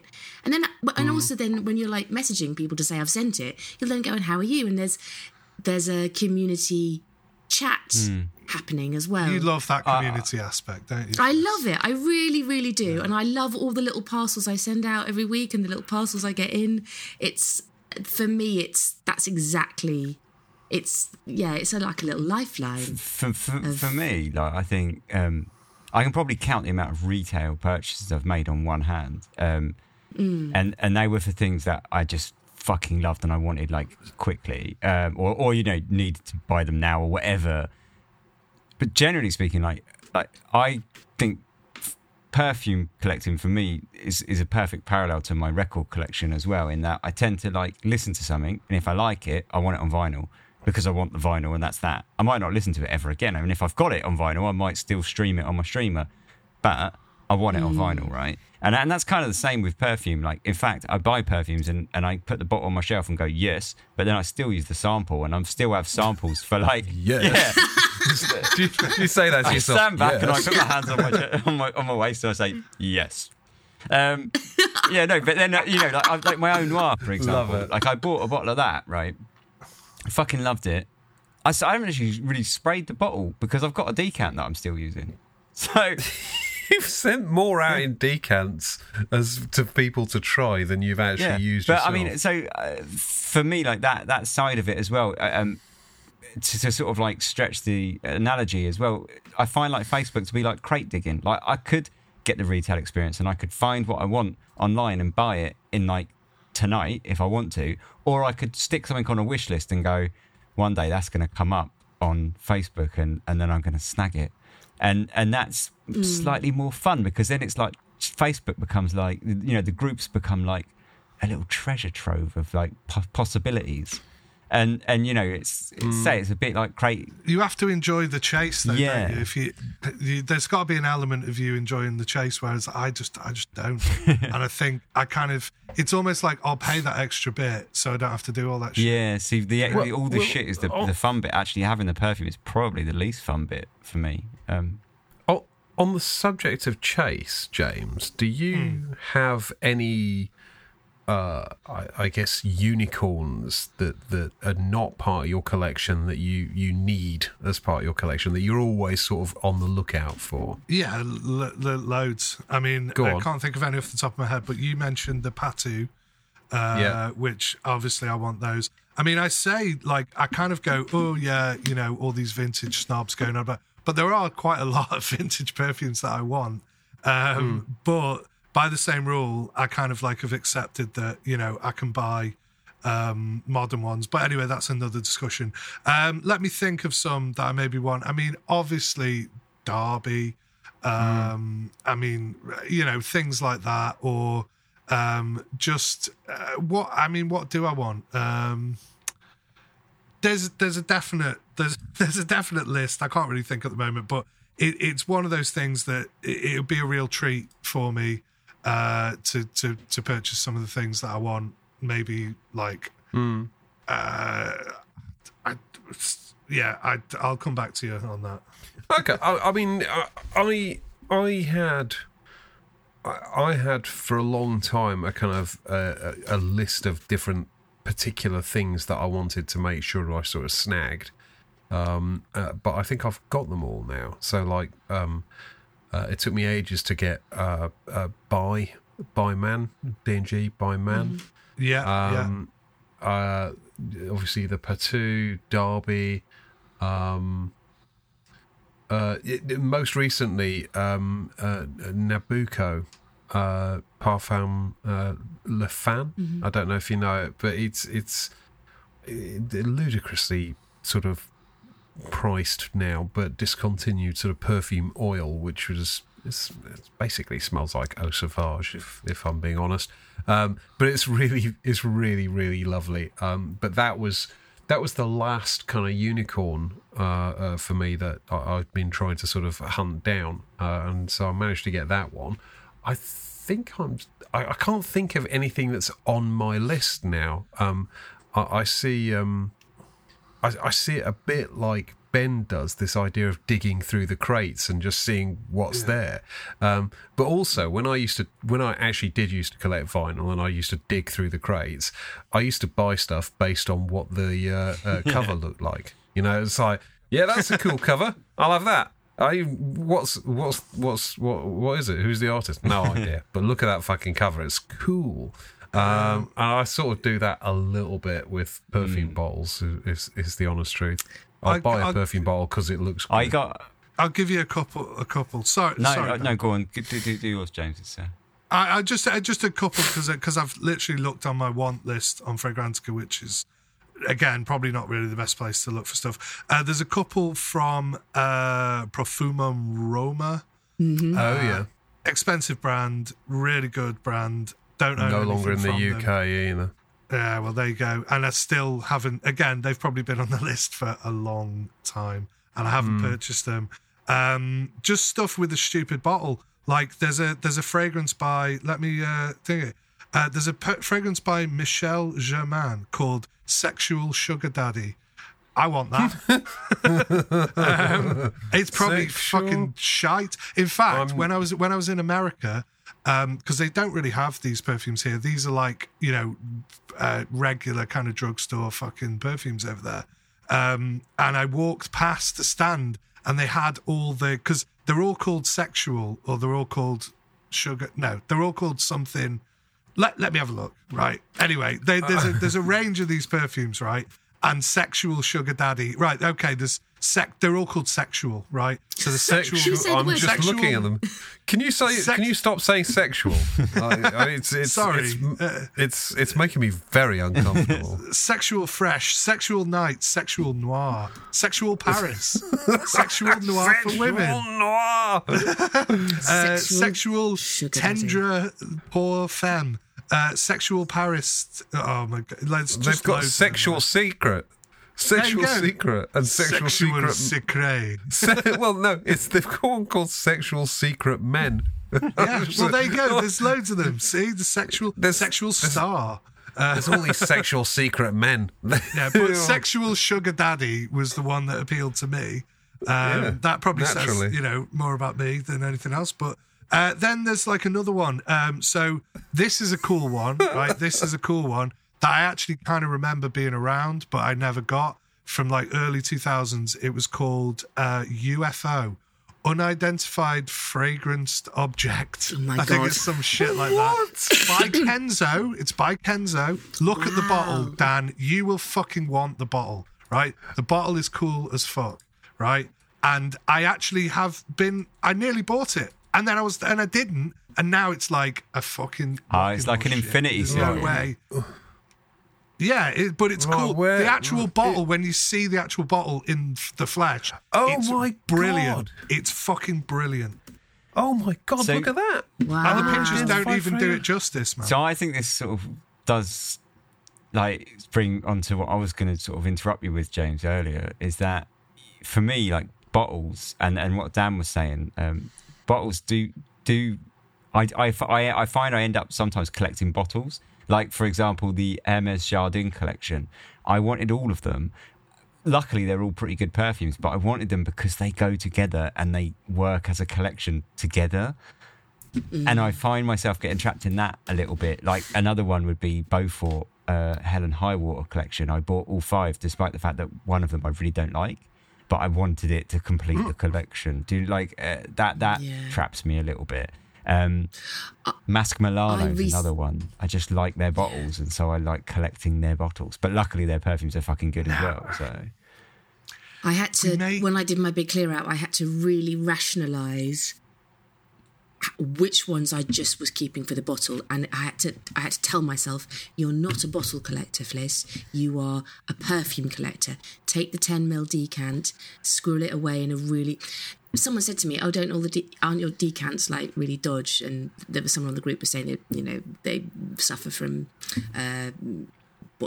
evaporation and stuff. I've been decanting into beautiful little 10ml vials for a long time, never had a problem. But it's the juice that I want. It's not the bottle. It was such a hard thing to make that kind of brain thing happen. Is it the bottle or is it the juice that you want, Fliss? Which is it? Yeah, it's hard though. But I think that's the other thing is like having to make a decision. I've made a decision that I'm collecting perfume to wear. Yeah. If money was no object and I could do whatever I wanted, I would have a huge historical collection that would include beautiful bottles, interesting smells that I wouldn't necessarily wear, but I'm just interested because they are so of its time that they would then become some kind of reference fragrance for 1926 or a reference fragrance for the 30s or the early 40s in America. All of that kind of stuff. I would love to have... that historical you have thing. An outlet as well. You've got this podcast as well, and your Instagram, whatever. You've got an outlet for talking about these things, and it's just like that might be interesting to have in my collection. There's that aspect to it as well. Like Dan, with Instagram, or like Ben talking about things on YouTube. Sometimes that is a motivation for people to add things to their collection that they might not have done before, or like things that are new just for the sake of it. I'm going to go and try this new perfume. I'm not saying anybody here is into doing that, but like on like YouTube or whatever, people want to be the first to like get the thing up there and talk about it. That could be their motivation for getting perfumes that they don't necessarily like the smell of or think the bottle's great or anything like that, but they have a kind of social media sort of feel they have an obligation to do it or whatever. I have to say, I feel like in my collection and my tastes, I'm very glad that I'm not particularly interested in vintages, which is possibly blasphemous to say, but it makes collecting and buying like a damn sight easier and cheaper because I'm not that fussed. I'm not like my unicorns. Like I say, I could probably buy all of my unicorns if I just wanted to go on Google and just bang it in and buy it from a shop. But I'd rather wait for it to come up cheap. Do you know what I mean? Because I'm tight-assed. But they're nothing that probably won't come up ever. Do you know what I mean? I know that all mine are probably out there somewhere and not that hard to get either. Royal Crown Imperator and Ormond Jane Woman are the two that I'm kind of top of my list at the moment. And actually, weirdly, I haven't seen them come up.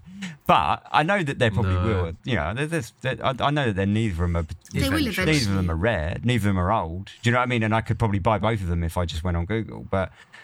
I just wait. Of course you can. Yeah, you just need to throw money exactly, at that. Yeah. Whereas, for you guys who collect your vintages, it's less of a... You can't just throw money at it sometimes. Do you know what I mean? Because it's not there. Oh, I don't know. You can. I've missed out on a couple of very old Shalimar perfume extrait bottles in the old...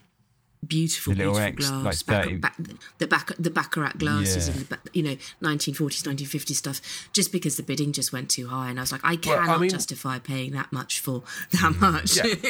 so some of them are out there, but then a lot of them simply are just not out there to be purchased anymore. Oh, Iris Gris by Jacques Fath. Oh my god! Yeah, I want it. I want to smell it just once.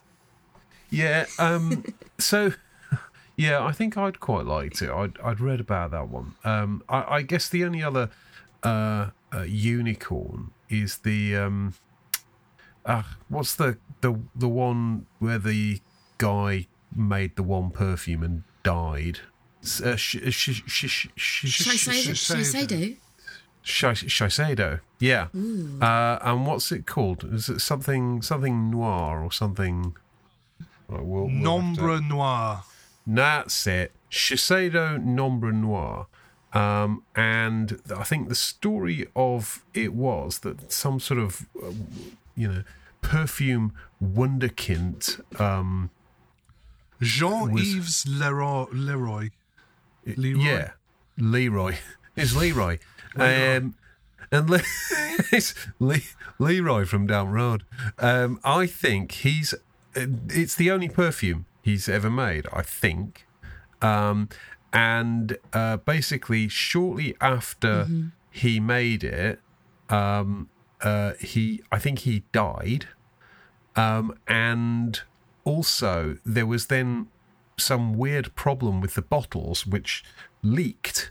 And so they were all recalled, but not all of them were recalled. So it's become this sort of mythical, you can get it. They do pop up from time to time, little 4 ml samples and such on eBay.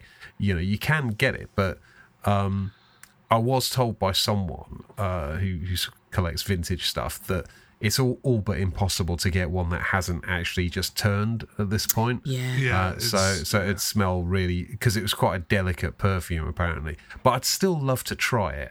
But I'm not prepared to spend £1,000 on a blind buy of something mental like that.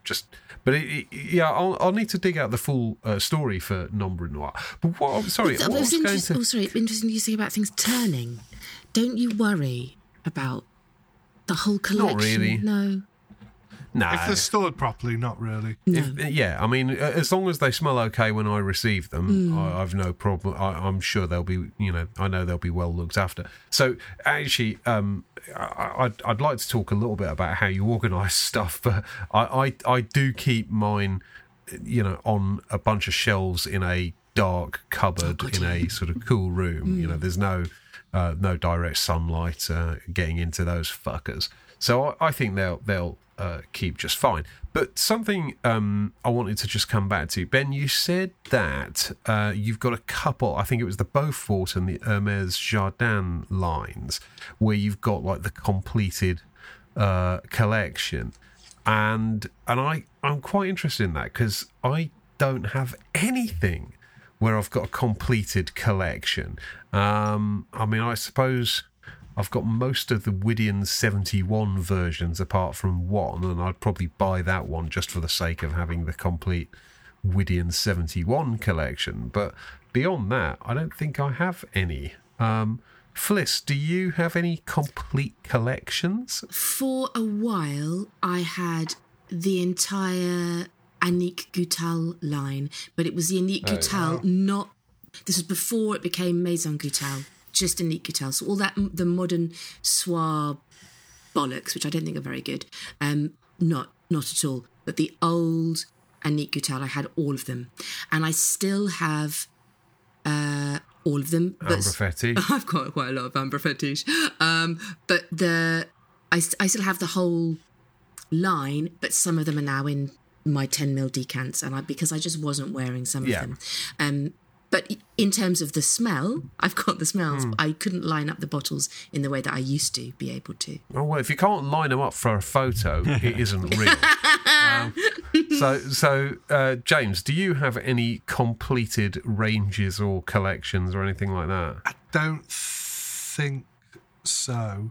I've got quite a lot of Amen, which is not really something that I kind of want to admit. It's a bit of a guilty pleasure. Which ones are missing? You don't have that awful crypto mint, do you? No, that I kind of stopped even bothering getting them. When that was out, everyone said it was shit, and I was like, well, I haven't tried it. I actually got rid of some of those as well. So, but I've kept some. But what else have I got? I think I might have even got, and this is so shit as well, I think I might have even got the full line of these. Is that the 24? Yeah. So the other ones are like real fucking dog shit. I got those, and even like the oud versions. Like, so there's oud versions of these. Platinum and gold, platinum and it's all Scent Story, isn't it? Yeah, and they're sort of rubbish. And then they brought out a load more after that, and I was like, no. So, which ones have I got? No, I don't think I have got any other full lines. Okay, so if you don't have full lines, is there any one house or brand that you have more of, or materially more of, than anything else in your collection? Serge Lutens, I've probably got about 10 of those, maybe, or something. Oh, wow. Okay. And maybe what else? No, not really. And this is another thing. I deliberately don't do that, even if I love a brand. There's loads of brands that I love, but I'm kind of like, no, I've got 2 from that, so get something else from something else. Do you know what I mean? Hermes. Would you buy a perfume just to complete a collection, like what Ben has? Would you buy something you didn't like? Yeah, probably. Yeah, fair enough. I'm not sure I would, but I've got the 3 Armani O ones, and I think I only need 1 more to complete that particular collection. So maybe Armani I should do that. O. What is that? Like the Armani, just like the in the sort of Armani O for men. Oh yeah, sorry, yeah. Like, I remember saying that to you. I said, in fact, I was a bit of a twat. You put up a picture of all of them, and I went, "Oh, have you got this one?" And it clearly you didn't have that one because it wasn't on the picture. Yeah, I think I'm missing 2. I think I'm missing 2. I'm missing the original one and the oud green one. Oh, right. There's a green flanker, isn't there, as well? Yeah, Maybe I've got that one. That's the cedar one. Yeah, it's all right. It's quite. I think it's quite okay. polite, actually. It's serviceable stuff. Okay, and sorry, Ben, because I could see you were saying something, but I couldn't hear you through my cans. So what did I miss there? Sorry. Yeah, the true sort of mentor of my buying collections, right? So I think that so the brand that I have the most of in my collection is Xerjoff, of all brands. Really? See, that really surprises me. I have 14 Xerjoff perfumes. Yes. Whoa! And partly the reason... Don't you slag them off quite a lot? No, I don't. So I quite... But, I mean, I think they're all... He's a complicated lad. He really is, isn't he? They're all polite and nice. Like, they're the sort of perfumes that I wear when I actually socialise, you know what I mean? Like, okay, go on. Hit us with your 14s. How many can you name? This is it. The concerning thing... Ben's doing the full 14. The full Xerjoff edition. So the concerning thing is that I bought a lot of them because they were the cheap blue Join the Club ones, and I just got into collecting those Join the Club lines, and I was like, even though you hate the whole concept of that line, you've ranted about how. But I quite like a lot of the perfumes, but there are a lot in there that I bought that I don't like Birdie, for example. Yeah, and, gross. Marquis, Fatal Charm. I don't really like Marquis? Fatal Charm. I fucking love actually. Fatal Charm's one that got me started because I smelt that and I really liked it, and I just tracked it down. And it was quite hard to get. So it satisfied everything because it was quite hard to get at a good price. And it was like not, a bit of a unicorn in a way because it wasn't a popular one like 40 knots or whatever. And I finally got it in the little blue bottle, and then that kicked me off like, I'm going to crate dig all of these motherfuckers. And I started getting them all. And so, I mean, I got like nearly, I think all of that collection minus 1, even the weird one that I got off the group that was... given out at some special event, and I think I know the 1862 one you mean. 1862 polo or that's whatever it. Yeah. Like, I bought that purely because I needed it to finish the collection. But otherwise, I mean, you are the collector's collector. Just on the subject of Xerjoff, I want to shout out 2 social media people. I don't even know who they are, but both of them, I want to congratulate them on their pronunciation of the word Xerjoff.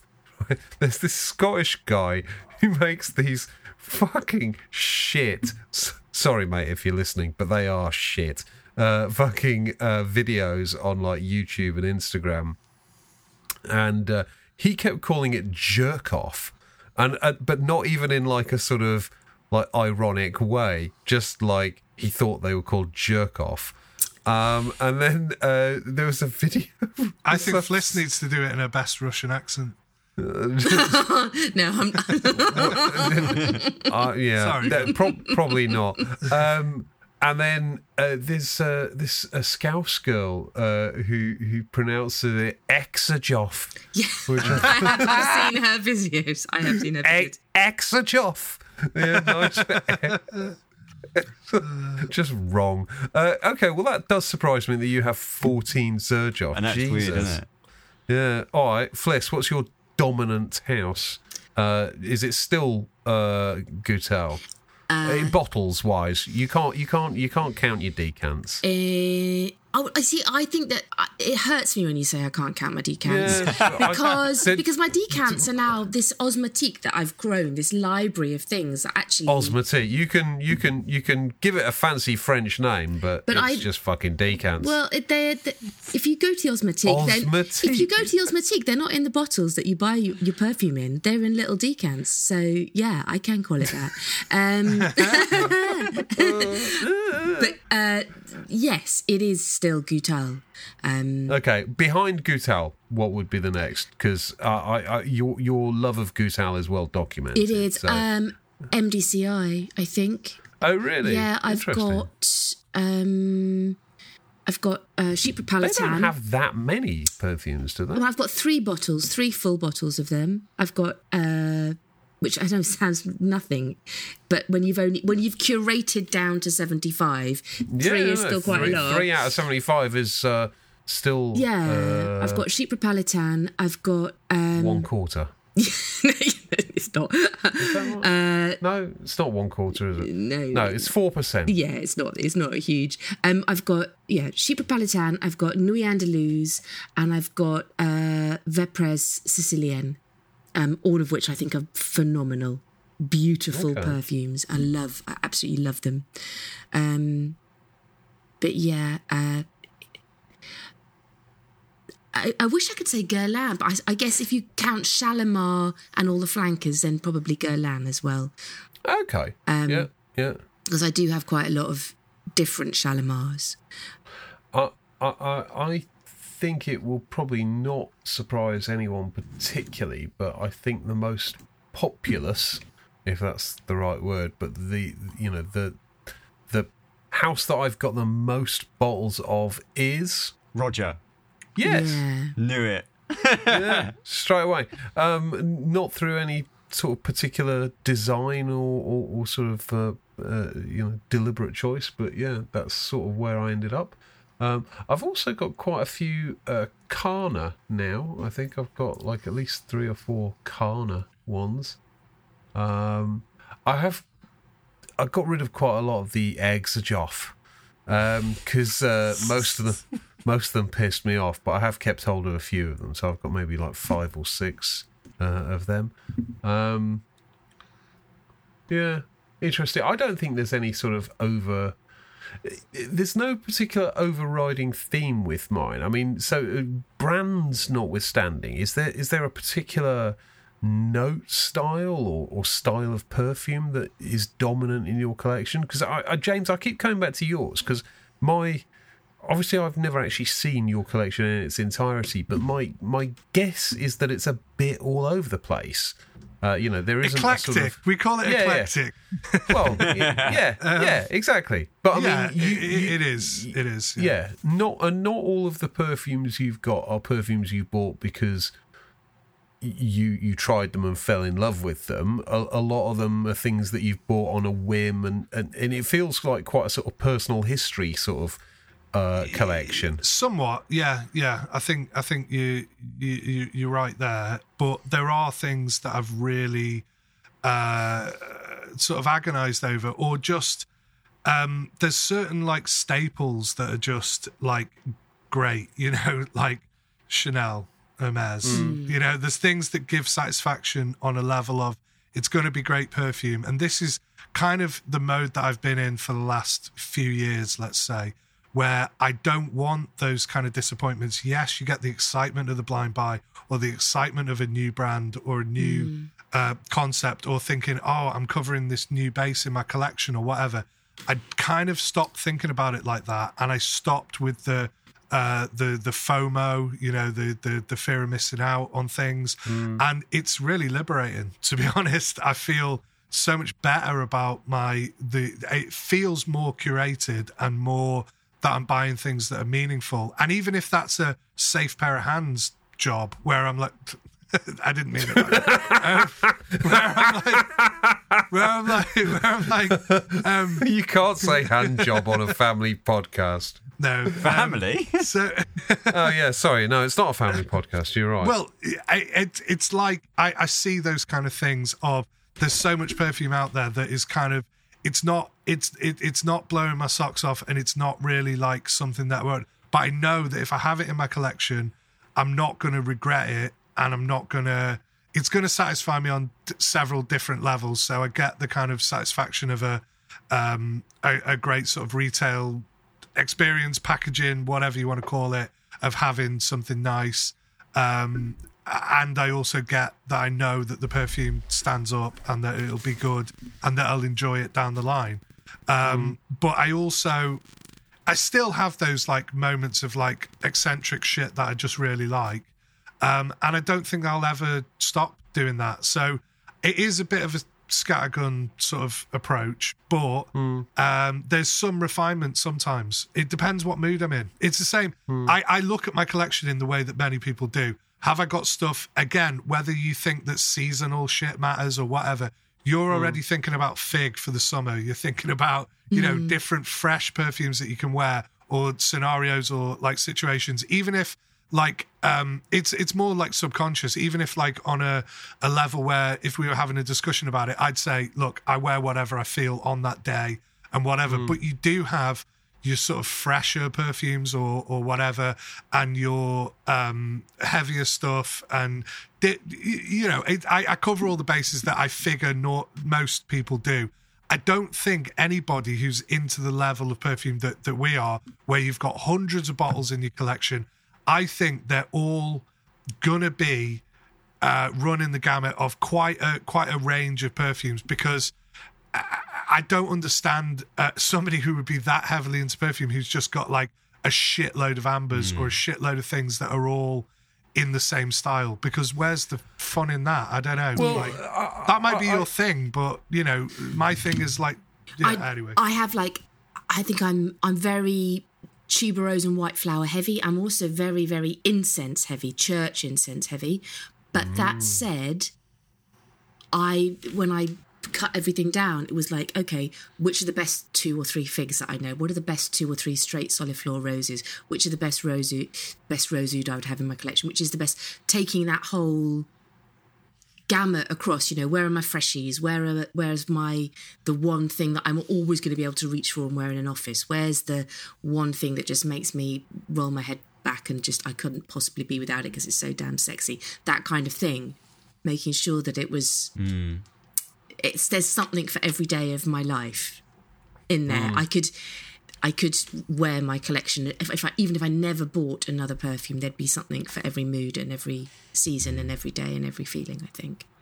Oh God, yeah. I mean, for that.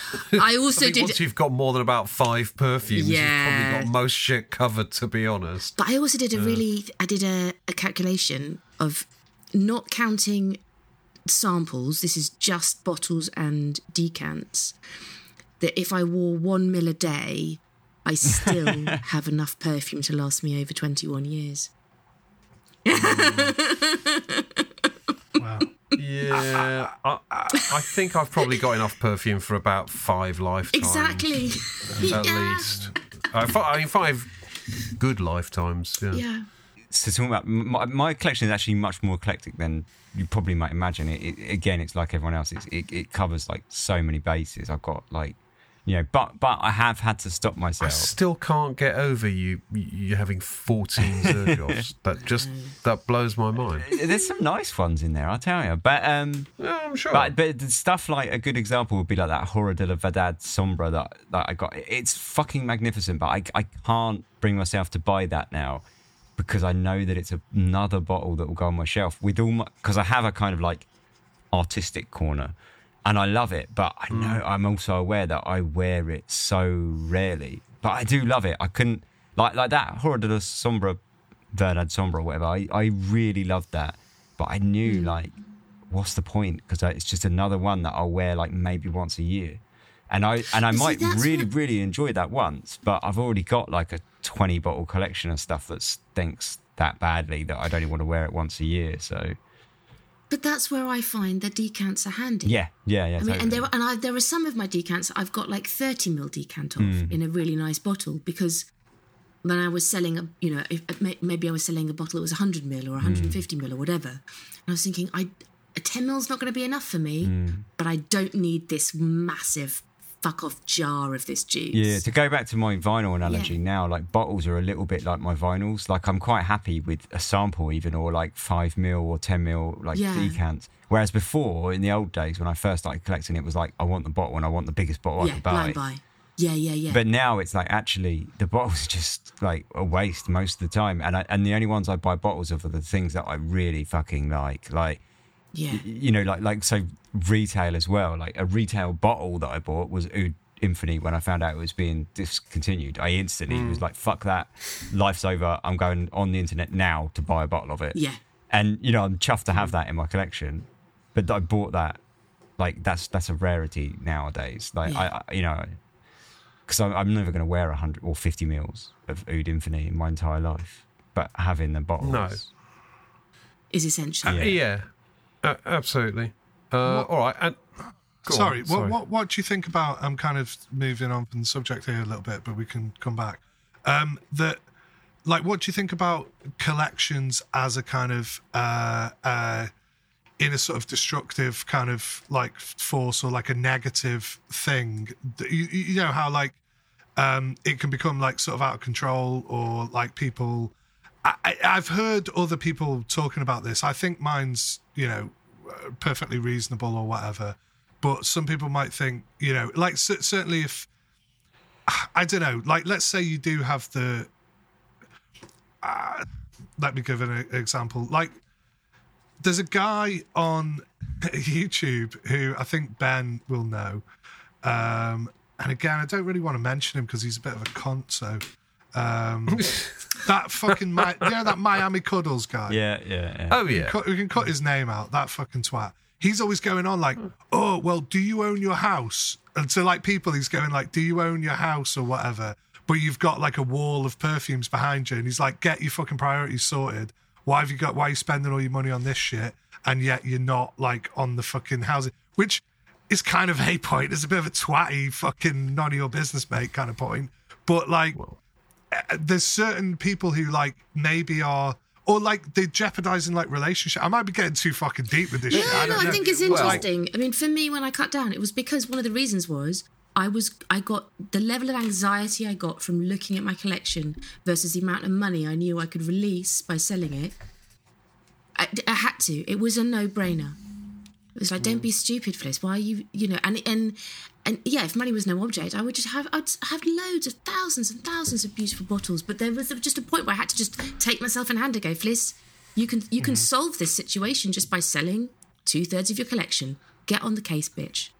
And I did. So I think there is an interesting question about when things become destructive, and I think that's a very personal sort of formula that people have to kind of weigh up.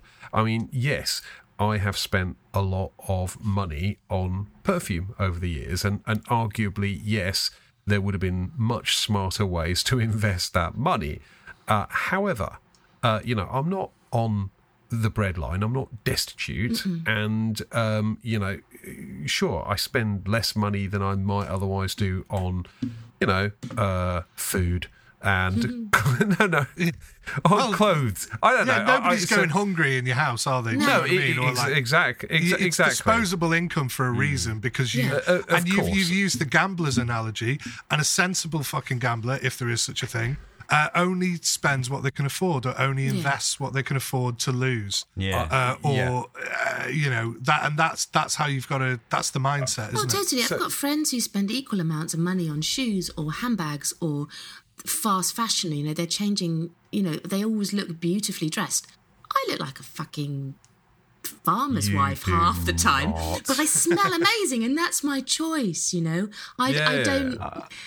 That money that I could easily spend that money on clothes or shoes instead, and I don't. I spend it on things to make me smell nice.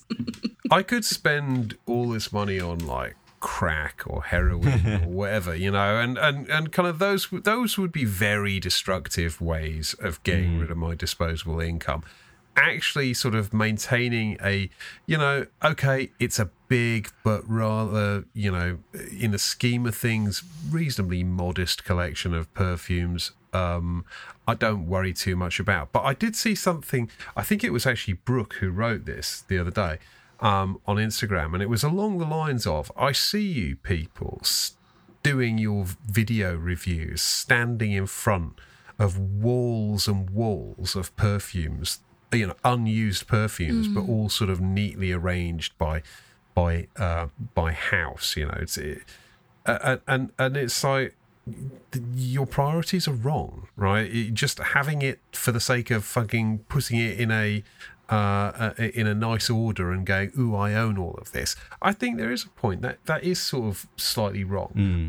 I for all the photographs I take of the perfumes, I sell loads of them back on quickly, and I keep the churn up, because actually I've just got a cupboard. You know, I don't have some like fucking room. I don't have a perfume room. No, exactly. It's just a cupboard in my office, and actually 200 bottles of perfume doesn't take up all that much space. But I do see these people who sort of show it off, you know, their collection as like a status symbol, and for me it's never been that, because if it were I don't think I would ever sell anything, because I just want it to be, you know, the bigger the better, the more status I've got, kind of thing. I'm constantly selling and churning it and keeping it at a reasonably manageable level, and I'm not quite sure where I'm going with this point, but I feel like there is a negative ownership aspect where people are sort of owning for the sake of showing off what a big fucking cheese they are. For me, it's the opposite of that. I don't tell anybody outside the fragrance community that I'm into perfume, or let them see the drawers or the extent of it. And when they do show them the madness. No, and when they do see it, they're like, fuck me. In fact, there's one person who's just started following me on Instagram who's a friend from like my other life, and your real life, and she was just like, fuck me, Fliss, this is a world, isn't it? You know, it's like, wow, yeah it is. Hi, Sophie. I'm definitely like a bit of both of that, and I'm acutely aware that I buy a lot of things and collect a lot of things to have the collection and have the ownership. Because I have those 3 guitars because I bought a Jaguar, a Mustang, and a Jazzmaster, because I liked offset guitars, and I had to have the collection. I had to have like the trifecta, right? And like, you know, when I buy the Zerdroff collection, I had to have the collection. When I buy the vinyl, it's like sometimes I'll buy a band's discography and things like that. And when I bought my stereo, that's not because you need to show it. It's off not to at all. It's people, never been about status. I don't care if anyone never sees it ever. I like to see it, and it makes me feel good, but it's not about anything else. And again, like with the perfume, I feel a little bit uncomfortable when people see it, because I'm like, it's a fucking, that's a weird thing I do, isn't it? Like, but by the same rule, Ben, you are somebody who likes to talk about things. Like you're a reviewer, aren't you, on like Amazon and stuff like that. Yeah. And you're a reviewer of things like and like very You'll have to cut this out, but your like Grow Diaries thing. Yeah, exactly. Yeah, very thorough. Do you know what I mean? Fixate. Like you strike me as everything you do, you have to get like right into and do a full diary, and it's very concise and like everything. That is like that's obviously part of your like personality, and regardless of how much you don't want to be like showing off your bottles in the background and stuff, you felt a compulsion to like, I want to talk about this. I want to put my my opinions on something that I'm clearly passionate about across to people. And it's not in the same way. It's not the same motivation that other people have to do it. It's coming from like a good place of like, I want the collection first, and then this other thing as an outlet to be able to share it with people who, because I don't know if you've got any like real life friends who were your friends before you got into perfume, who were also into perfume as well. None I can't think of a one. No. Exactly. So you needed somebody to speak to, didn't you? Right. So I do have one friend that that I've known since childhood that actually has got into perfume recently and is now actively sort of part of the Was that your fault? Fragrance. Would you say? Yeah, that's a little bit different though, because they've probably been introduced to the community by you. I mean, independently of you. Yeah. Oh yeah, no.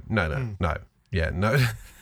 And Fliss is probably the same, because you're saying, you have this like other life of people. Have you got any like somebody that you could just get around and go, let's sniff some perfumes? Yeah, I had one, and he, I think I've mentioned him several times on my Insta. He died last year, but he was my friend for 25 years, and we just collected together.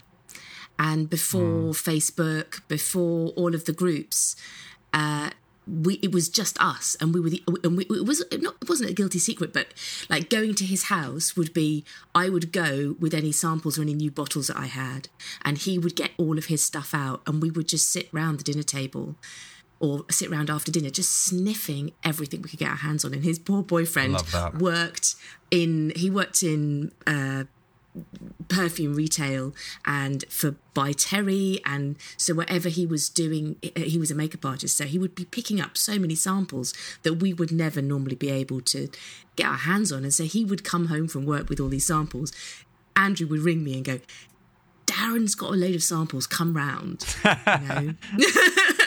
It was wonderful. Well, that's amazing, isn't it? Yeah. Like, and that's great, but like say, and that's incredible that you had that, but like say, most people don't, do they? Do you know what I mean? And no, it's absolutely. It's kind of unusual, isn't it? Like that's the case, You'd think it is, and that I think is the power of the internet. Really, is bringing together people's kind of weird little fucking enthusiasms and vices, and turning them into an actual community.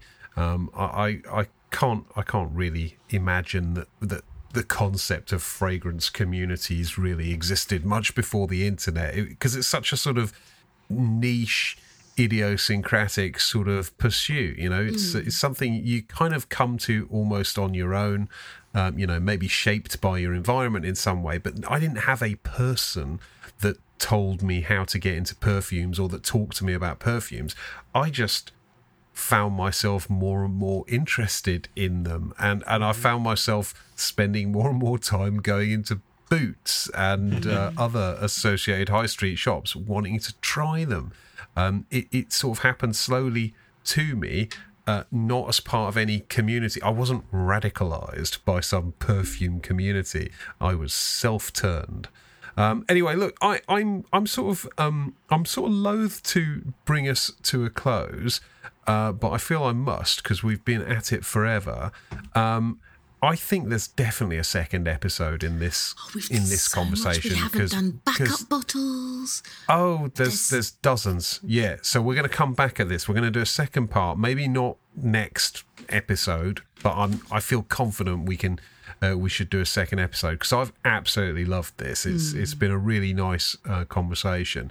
I don't feel like I've sort of had any grand revelation, but I do feel I've learnt a lot more about each of you and your sort of collections and your personal sort of styles, and I love the sort of the psychotic, merciless kind of organisation that Fliss brings to it. Psychotic and merciless.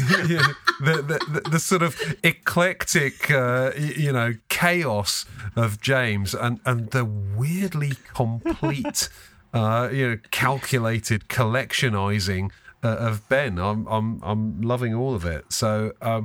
All I know is that next time someone frowns at my bags of samples, I'm going to say, it's an Osmantique, darling. Yeah. What's that carrier bag of fucking glass vials? Osmantique, dickhead. Right. Any final thoughts, James? No, not really. No. Okay. Sorry. I mean, do you want me to? I could fucking go on. Well, we all can. I think there definitely is more mileage in it, and it was funny because it's kind of free form. Like, let's just come up with an idea, and it's actually one of the most important because it's got the personal aspects. It's got all the there's loads to it. It's basically. The whole all-encompassing kind of conversation about perfume. It's like, it's a really broad subject. So, we can come back to it and have plenty more discussion. So, I'm excited for it. Cool. Ben, any final thoughts from you, sir? No, I think that's about it, really. I think I've embarrassed myself enough. I think we can move on. go get your bag of Osmantique and what is it? Osmantique? I don't know. Osmantique. What's the word? Osmantique. It's a place in it's in Versailles, isn't it? Yeah, it's basically a library of every fragrance ever made, ever. Well, they recreate them as well, which is interesting because they clone them. I don't think they'd like it if you said that. No, I mean they do it like as a kind of like an exercise for people to smell things. I think as they were sort of intended, or which is interesting because they're not like You can go and smell Iris Gris by Jacques Fath, which is just like Okay. Yeah, which I think is worth the entrance price alone. I think I would. Absolutely. Absolutely. Good. All right. Fliss, any final thoughts from yourself? No, I've loved it. I've really enjoyed the differences that we have, but then also some of the similarities. And my big light bulb was Ben with his Zexoff. With his little Zexoff. Whatever you want to say. I was just like, wow, that's surprised the hell out of me. See, sometimes I actually smell nice, not like roadkill. Yeah. That Scottish guy. Yeah, today I'm reviewing Jerk Off. This one. No, you're not. No, you're not. Right, it's a different channel. Yeah, it's a very different channel. Yeah, it's been unusually ridiculous, even for you lot. So thank you. I've loved it. As always, dear listener, all of our gubbins is in the show notes. Do get in touch. You don't only have to write to Fliss. You can write to any of us. We'd all love to hear your little voices. Until next time, we'll be back with you in 2 weeks on Les Odorants. Bye. Bye.